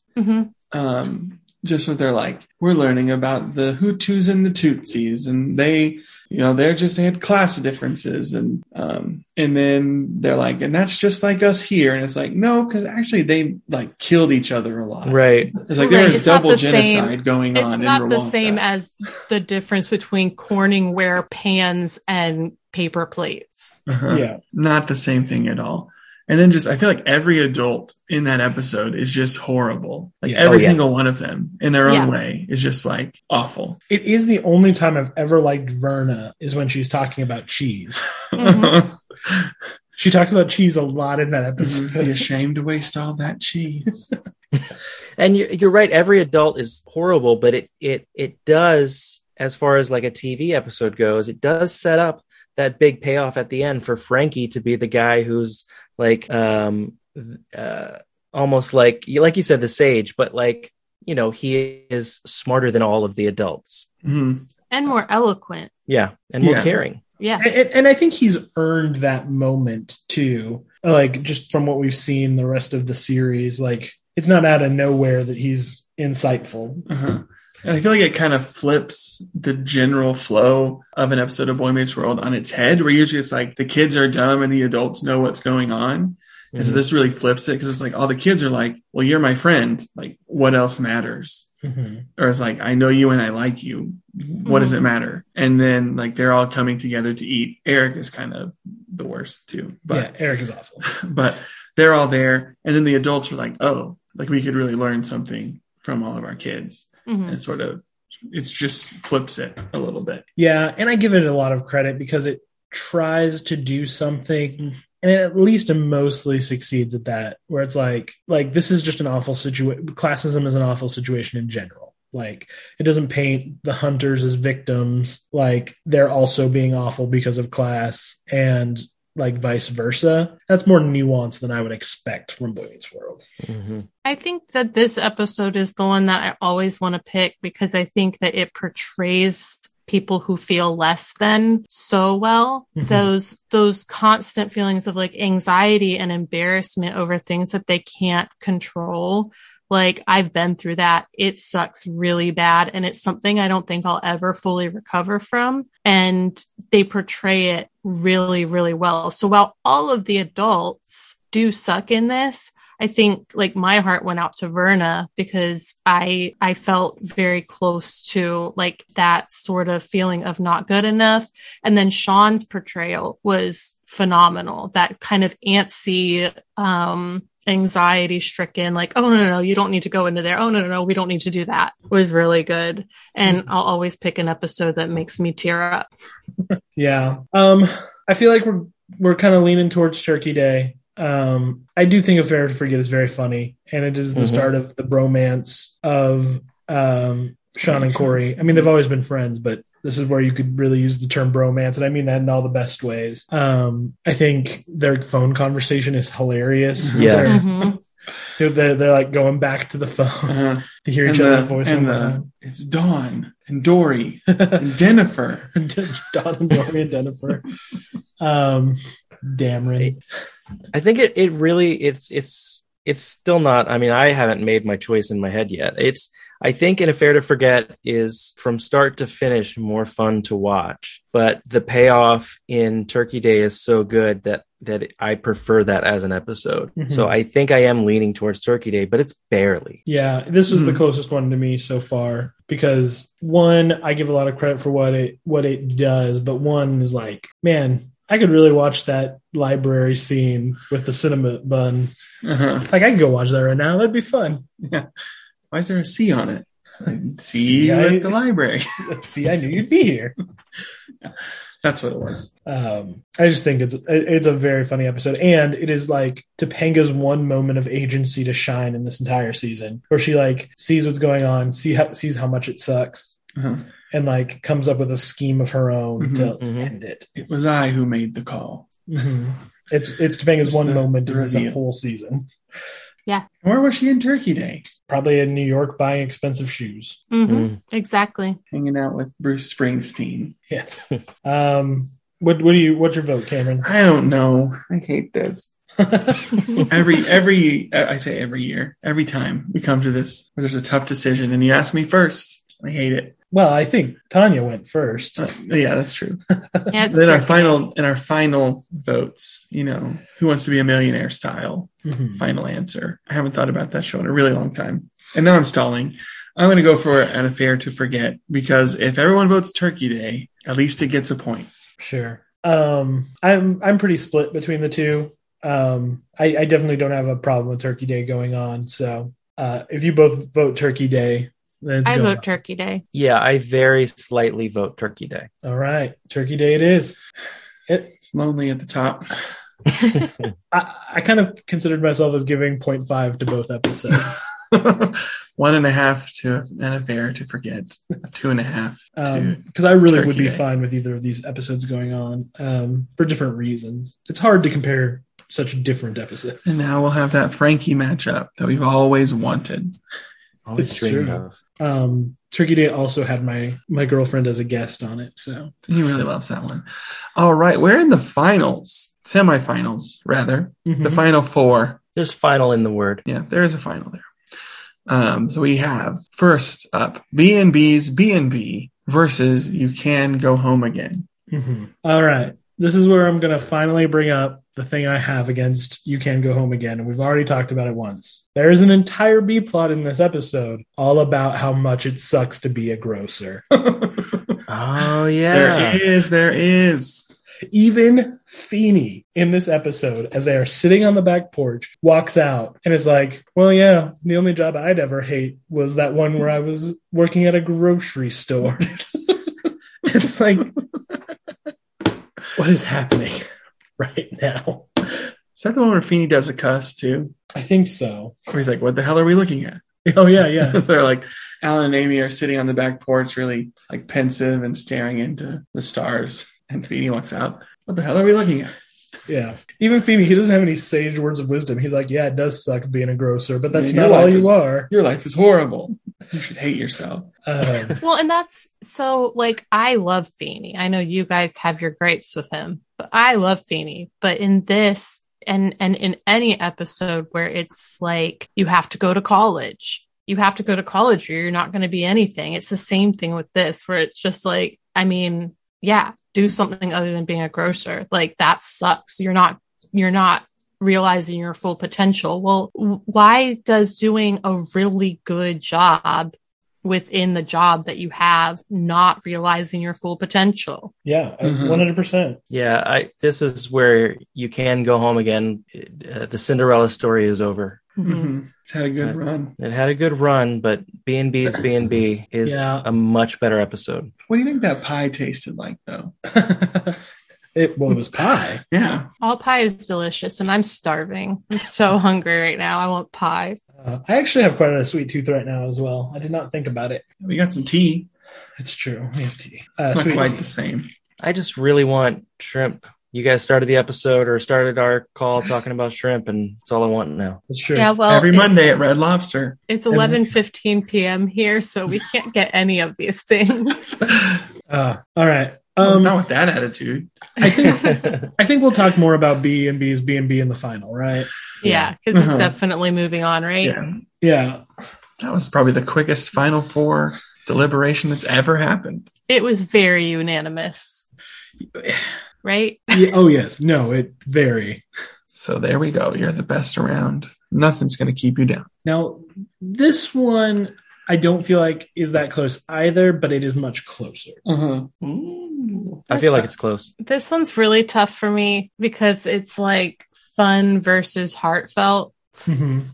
It's the difference between like an episode that you just like put on like in the background and like you catch yourself watching and like laughing at over and over again versus the one where you sit down and start like tearing up because of the ending. See, I think 16 Candles and 400 Pound Men is much more heartfelt than it seems on the surface. Just True. because you have like the central conflict is not Corey has to be at his girlfriend's Sweet 16 and the wrestling event. The central conflict is Frankie doesn't feel like he has a connection with his father. Mhm. So he enlists Corey to help him out with that. That's the real story of the episode. That's Right. the real conflict. The other stuff is fun, like a lot of fun, but like that's what we're really getting at. And like that is like a heartwarming kind of thing to see them connect. Yeah.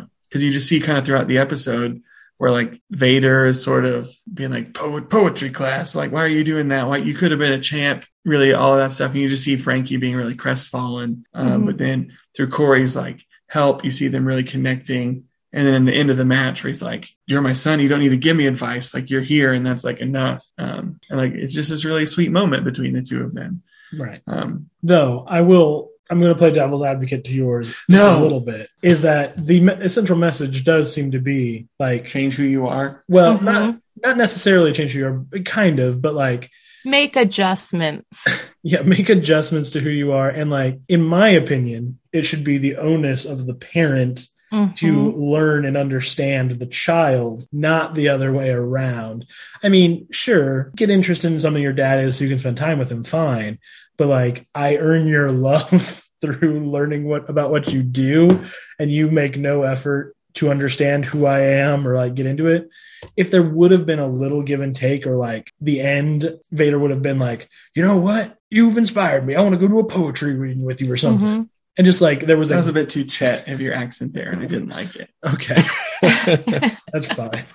But if there had been a give and take, it would have been a lot better. But the central conflict is like, don't wait for your parents to understand you. They won't. Right. Parents are terrible. No, I agree with you, because I think like as a parent and a parent of teenagers, it's like we have kind of developed who we are as people. Like, of course, we're still learning, we're still growing and stuff, but like they are discovering really like what is going to take them into adulthood. And I think it's important as parents to like nurture those things and be a part of them and understand what they are, so you can tell them like, hey, like you did great with this, or you know, that's a really cool thing that you like, so that they can like further the learning of it and be nurtured in it and be able to continue carrying that into their adulthood. And that wasn't what was happening in this episode. But also, I get so wrapped up in the fact that Corey does not communicate ever whatsoever. Like, it's like he doesn't know how to talk to Topanga. You almost feel like he doesn't actually like her because he doesn't say words to her. Yes. Like, all it would have been was, because like Topanga has been understanding all the time. Too like, understanding. And all he had to do was say, hey, so this is the situation with Frankie. I need to go be at this for this amount of time. I'm going to be late to your party. The odds of that party being within running distance of an arena where a professional wrestling show is happening, it did not happen. It could not happen. Like, all he had to do was say, I'm going to be late to your party because I'm helping my friend. And Topanga would have been like, I'm so glad you're helping your friend. You're fine. I'll see you when you get here. Yeah, Topanga absolutely would have loved that whole story. Like, she would have enjoyed learning about this as it was happening. Growth as a person, caring about someone else, and communicating. I mean, Tanya basically just said my big problem with 16 Candles and 400-Pound Men that I brought up during our episode. So we are in sync here. Of just like, as we generally are. Like, I just have such a problem. Like, again, it's an easy fix if like during their dance at the end, Topanga's like, you could have told me. Like, it's more important to me that you're helping people grow, like, or something. Some or even acknowledgement, just like that you're being honest and upfront. Yeah, some acknowledgement from Topanga would have made the episode better for me. But the best thing would have been if I would have loved the episode if Corey had just sat down and told Topanga everything, and she'd been like, oh yeah, do that. And then I know that wouldn't have had the back and forth thing they wanted, but. Well, I think part of it too that's frustrating about that episode is that Corey didn't do it out of the kindness of his heart. Even though it was heart-wrenching to watch, it started out as Corey doing it because he wanted Frankie's help with school.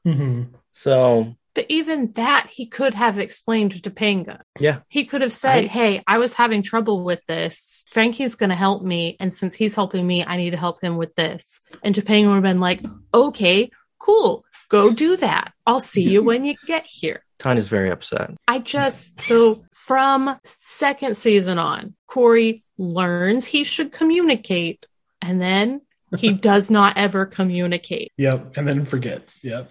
I feel like that's pretty honest interpretation of just the human cycle of learning. I mean, I work with children every day, and that feels pretty spot on. Mhm. Oh, you learned this very valuable thing about X, Y, and Z and the way you relate to people. The next day, hey, don't you remember yesterday when you ran into this big problem and you learned this valuable lesson? No, you don't. Let's learn it again. Again, it is very frustrating. Mhm. And eventually they do seem to catch on. But This episode, just so everyone knows, is the only 10 out of 10 Cameron gave this season. it was. Yeah, 16 Candles and 400 Pound Men. You gave it a 10 out of 10. Hey, look at he knows because he listened to them all. It's true. I compiled all the scores. Did you give any? No, I didn't give it a 10 out of 10. I gave one 9.5. Was it to B&B's B&B? It was to be B&B. So, Cameron, does that mean that you are voting for that episode? I feel like this is another one of just like, if I'm going to turn one on, this is the one that I'm going to watch. Because I just feel like start to finish, it's much more enjoyable Mhm. than like Turkey Day is very uncomfortable. Just like the way everyone's just kind of sniping and talking badly about each other, kind of behind their backs. Mhm. And just like the really awkward social interactions. I'm not here for. Plus the whole like the Rwandan genocide. Yeah. Yeah. If people in the trailer park are poorer than you should have an issue with that. Like it doesn't work. Yeah, I'm not sure whose idea it was to write the line like the Tutsis, the haves, and the Hutus, the have-nots, are constantly in class conflict. And it's like, well, but they've both been the haves and have-nots because they kind of committed back-to-back genocides against each other. So, I will say, like, that sucked, but we're going back into the 90s when things were not discussed. They did Yeah, not that's talk true. about that in school. Mhm. You couldn't just pull it up online. Like, if you happen to be walking through the living room while your grandmother was watching the news and catch a glimpse of something about it, it was probably just a blip yeah. on the news. Mhm. So it was raising some type of awareness that if somebody was like, I wonder what they're talking about, they could go and research it and learn about it. So like, yeah, it sucked. The comparison of it was awful, but the fact that they brought it up during a time where it wasn't brought up, like Hotel Rwanda wasn't the thing yet. Mhm. Mhm. I know I've already kind of sort of cast my vote for Turkey Day. You think? Yeah. But I'm going to get down to the true reason why. And that is that I do not like sports themed I can't think of a word. Oh my goodness. Episodes. Yes. Wow, what a word to forget. I have a hole in my brain where words just die and Sure. Everyone does. It's like in Inside Out. Mhm. Just get thrown down in that canyon. Yeah. Despite my wife's intense pressuring, I think 16 Candles and 400 Pound Men is a better episode. Turkey Day, I love a lot. And it's really, the way it ends is so fantastic. But I do remember when we watched the episode and we talked about it, I remember thinking for the first 18 minutes, I thought I was going to come in here and just berate this episode. Mhm. And then that last 3 or 4 minutes saved it. Mhm. 16 Candles and 400 Pound Men doesn't have that problem. It's just a fun TV episode. Yeah, I definitely think. I guess it's coming down to me. It is. Never. I mean, seen if you go one way, we're at a deadlock, and we're gonna duel. So the person that's next to you in real life, you're gonna have to fight one. physically, and then whoever I was thinking we were going to play Yu-Gi-Oh cards because you said duel. you've fallen for my trap card. We don't have Yu-Gi-Oh cards. Can we play Magic? We don't have either. You know, Uno, whatever you've got. Oh, we've got lots of Uno cards. We do. It's the same thing, I'm pretty sure. One, I choose you. I think Turkey Day is a more flawed episode, though I do think that there are flaws with the other as well. I think Turkey Day is a more flawed episode, but there is nothing. They both have really iconic endings, I think. But one is like Corey and Topanga dancing because she forgave him way too easy again. And Frankie acting like he's excited about wrestling when he's clearly not. And the ending of Turkey Day with Sean reading his paper. No, Sean, you did not spend the holidays with the Hutus and the Tutsis. However, Feeney's whole joke of like, that's the best work you've ever done. What do you think? C-? He's like, hey, no, A+. He gives it to him. Man, that's a good moment. I like that moment a lot. So I think they're both fantastic. I went into this thinking I was definitely going for 16 Candles and 400 Pound Men, but I've kind of talked myself out of it a little bit. I think it probably wins, but only by a hair. Only by a hair. Good. I was ready to attack you. So. I just don't feel I would probably vote for Turkey Day, but if one of us needs to change our vote to move it on, like I'll probably switch to 16 Candles and 400 Pound Men just because it is it is a fantastic and fun to watch episode.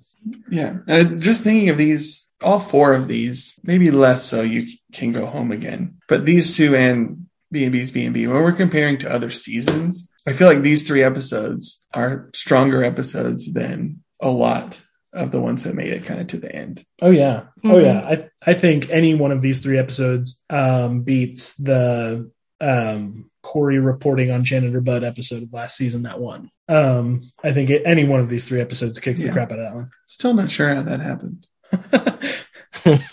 CJ was very convincing. It's kind of a blur. We were very tired. My kids were I think it was just like, we need to be done. Well, and it came down to Rave On or that episode. And Rave On is a fantastic episode for people who love Boy Meets World. But like, if you want an episode to show people what Boy Meets World is, you do the Truth and Consequences. Truth and Consequences. Not to fall back into podcasters talking podcasting again, but that is the weirdest thing about doing it is that you've laid your opinion out and it's like, it seems like it's set in stone now. And then a year later, you're like, I said that about that episode because I think I like it. Yeah. Or vice versa. Right. I feel like Witches of Pembroke was the one that you and I had that with the most. We were like, love it. No, hate it. No, love it. No, I hate it. Oh boy. I'm excited to get to That's it. what we're going to give you You there weren't supposed soon. to talk about it at all. I just had to slide that little bit in there. Planting the seeds that we're not going to know how to feel about it. I like your analogy was slide it in when really what you did is you kicked the door in. You said, here, listen to this. That didn't tell us anything. It's great. Or bad. We actually Right, exactly. for the last few seasons, like we were really hard on season 2 and like ended up at the end of it like that wasn't nearly as good as we thought it would be. But for the last few episodes we've been talking about like we're kind of really nostalgic for season 2. I guess we just really miss Mr. Turner. Yeah, like It's like that was the golden era. it was the golden era of Mr. Turner, and that was the last time like Topanga was good.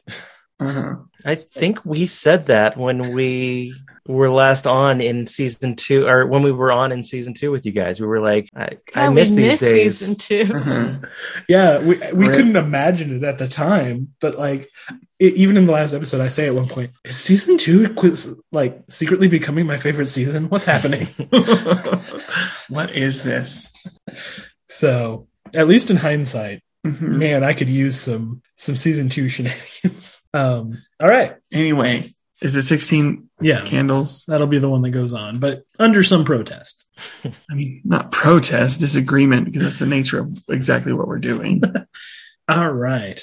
And now the finale. Oof. B&B's B&B and 16 Candles, 400 Pound Men. No Cinderella stories here. Both of these are one seeds. Like juggernauts. I'm going to just come out strong. B&B's B&B is my favorite episode of the show so far. Like, of Boy Meets World, 4 seasons. Man, I love that episode. Can I just say ditto? Yeah, I actually agree with you.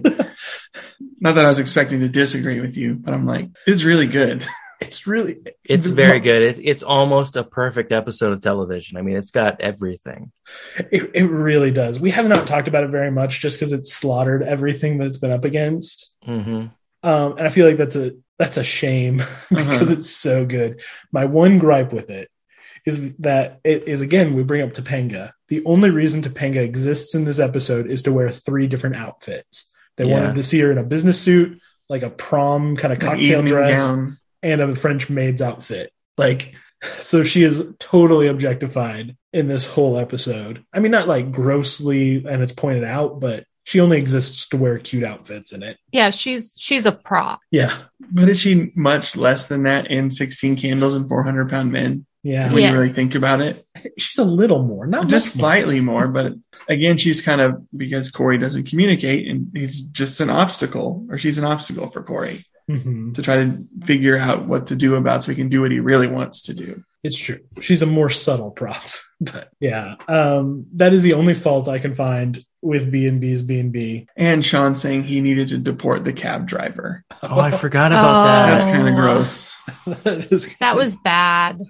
Okay. About to deport the cab driver. Okay. Yeah. 2 flaws. You're right. Yeah, But That's a big flaw.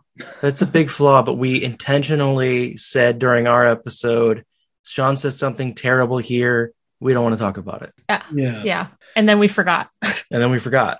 It's much more of like a relic of its time for sure. Alden and I are really good at dissociation. I We're love like, that happened? Oh. You're right. We do hate that. it. Yeah. But I mean, I was talking about endings before, and I want to bring B&B's B&B into this because that ending where Feeney is like knocking on the door, like, I know it's your honeymoon. I know you're young and in love. Like, but you have to get out. And then Leave they my bedroom. leave my bedroom. I was young once. and he just keeps repeating, like, I was young once. And then they come out and they're like older than him. He's like, huh, maybe I still am. He's like, that's a great moment. It's so good. Yeah. It's a great The moment. teacher's for still Feeney. learning a little bit. Yeah. And there's things like Feeney. This is the one where Feeney forgets his money and Sean mocks him for it, right? Yeah. Yeah. Yeah, because Feeney needs the money for a cab, and Sean is like, "Oh, look who's coming I think for." that's New Year's episode. Oh, was Is that the it? New Year's episode? Yeah. I trust you way more than I trust me. Yeah, because it happens twice. It happens at the beginning and the end of the episode. And he's like, the cab driver that looks nothing like his picture. That's And right. that's the joke they make. That's Mm. right. That's right. You're right. This was the one where Feeney like comes and tells Amy all the things about his plants, and then she throws it on the table and says, "Don't Mhm. kill him." Yeah. So yeah, but still, that's still a funny moment of Amy just being like, "Okay, whatever, don't kill him," and throwing it to Corey. Well, and then we get the girl falls for Eric, and he picks Feeney over her. Like, such a good moment. sweet. We also get Corey not being able to handle like the way life just doesn't work out the way he thinks it's supposed to. And where he's just like, okay, now this is going to happen and this is going to happen and this is going to happen. And then it's like not happening that way. And he's like, no, but this is definitely going to happen this way because this is always how it happens. And then It's the so statue's good. gone, and he's like, "I confess." And then you see from the other angle, and they come and put the statue back in his hand. He's just like holding it. I forgot about that because that is really funny. He's like, Yeah, "I his- need punishment." His neuroses are really working in the best way. Mhm. Yeah. So, I mean, we've talked a lot about 16 Candles and 400 Pound Men, I think, at this point. And I think it is a great episode of Boy Meets World, but I think it is just up against, at least at this point for us, Mm-hmm. the best episode of Boy Meets World. Yeah, And that's- definitely. That's not fair. Mm-hmm. I can think of one of like all the episodes that I think is better, but again, I can't remember every single episode. Like I could be surprised, like this one, Yeah. because I don't think about B&B's B&B, and then we've watched it. And we're like, this is really good. There's like the episode in season 5 that's like everybody rants and raves about. Yeah. That is very good. Yeah.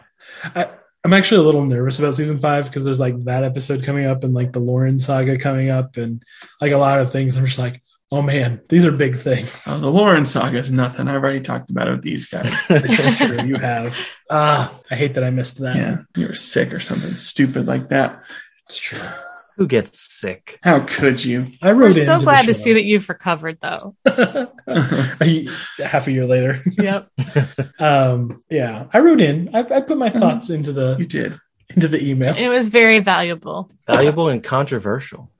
Yeah. I don't remember what it was at this point, but yeah. So are we? I mean, kind of anticlimactically, B&B's B&B. Well, everybody, it went exactly the way you expected it would. We could have probably just announced it at the beginning of the episode and no one would have been surprised. You know, I think that's true, but this is not an episode of the show that gets talked about very much. Mhm. Like, Yeah. I mean, even in our talking about it, we barely talked about it. yeah, like, It's very difficult to actually discuss the greatness of it Mhm. because it's so much physical comedy and so many just like quick fire jokes. Like it goes so quickly.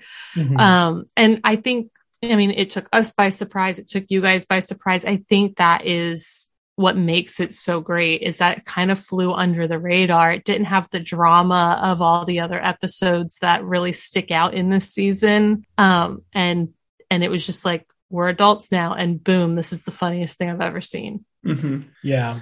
Yeah, and I feel like, again, talking about podcasting, it's usually like when an episode is really bad or kind of in the middle somewhere, that's when we have a lot of stuff to talk about. But it's Mhm. like, there's no, well, let me just draw out this issue, or it really speaks to this kind of thing, or just about growing up, or yada, yada, yada. It doesn't really do that because it's just like, but it just hits so well all the way from start to finish. Yeah. Which is what makes it so good. But there's just like, there's nothing that like hooks into you, because it's not like, well, in school they were learning about this and it connected to what they were doing. Right.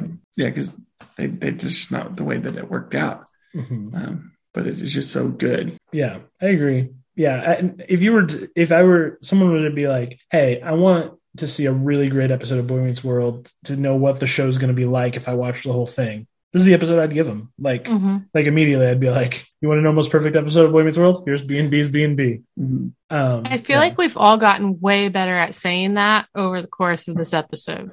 Which you'd think, as tired as we're getting, then we'd get worse at it. Yeah, I was going to say, I'm about 13 minutes away from just falling apart and saying, buh, buh, buh, buh, buh. That's just how he snores. He loves the episode so much he's incorporated it into his snores. It's kind of an anticlimactic end. Though, like I said, I think someone who's only passingly familiar with Boy Meets World, or like watched it when they were kids, they would be kind of surprised because like, I don't even remember that episode. Mhm. But like, Go and watch it. yeah, watching And it we with dare you to disagree. Yeah. Watching it with the critical eye, like when I was making this bracket, there was even this thought like, nothing can beat this. None of these episodes are this good. Yeah. But then I was ready to be surprised, though. I feel like we were in the season 3 where I was like, Ray Vaughn is the one. Yeah. And then it wasn't somehow. I think we made the right choice in the end. I think so too. But yeah, that's the tournament. That's it. Are you You gonna did do it? it. Oh, yeah, here we go. That's That's the right time. Perfect. the tournament really is one of my favorite episodes, and you guys are two of my favorite guests. So We Aw. love being here. I'll just say it. 2 favorite. Not of favorite, just the top. one of our guests that's been recurring is my girlfriend that I love a Yeah. great deal. So She doesn't hold a candle to these two. Me, at least. I mean, she's great. She's wonderful. She's number 3. I get that. Maybe my brother-in-law. He's all right. I often when we have these exchanges on here, I'm like, man, Tanya and I are kindred spirits. Yep. I bet if you got us together to talk about Christian deconstruction, like it would be a wild time. I have been trying not to talk about it too much in this episode because I have a recommendation for you and I will be texting it to you once we're done. Please do. I will. Oh man, I also have recommendations. One day the two of you can get together and do a podcast episode. I just don't know where we'll put it because we both do Boy Meets World podcasts. So I mean, but we also do podcasts about eating shrimp and talking about video games while we eat that's shrimp. true. Yeah.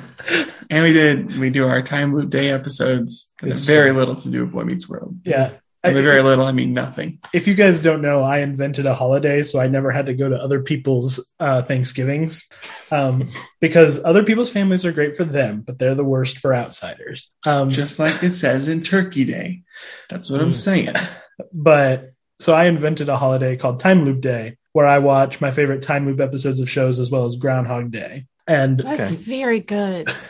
The 3 rules of Time Loop Day: you cannot get out of your pajamas. You must eat breakfast burritos for at least one meal, and you must watch time loop content. So it is a holiday I invented, and I celebrated on Thanksgiving for the last 9 years. But we have done a time loop episode the last 2 years, and this year we reviewed the Hulu original Boss Level, which was ridiculous. Mhm. I don't even know what that is. Yeah, me either. It is a movie. It's a movie.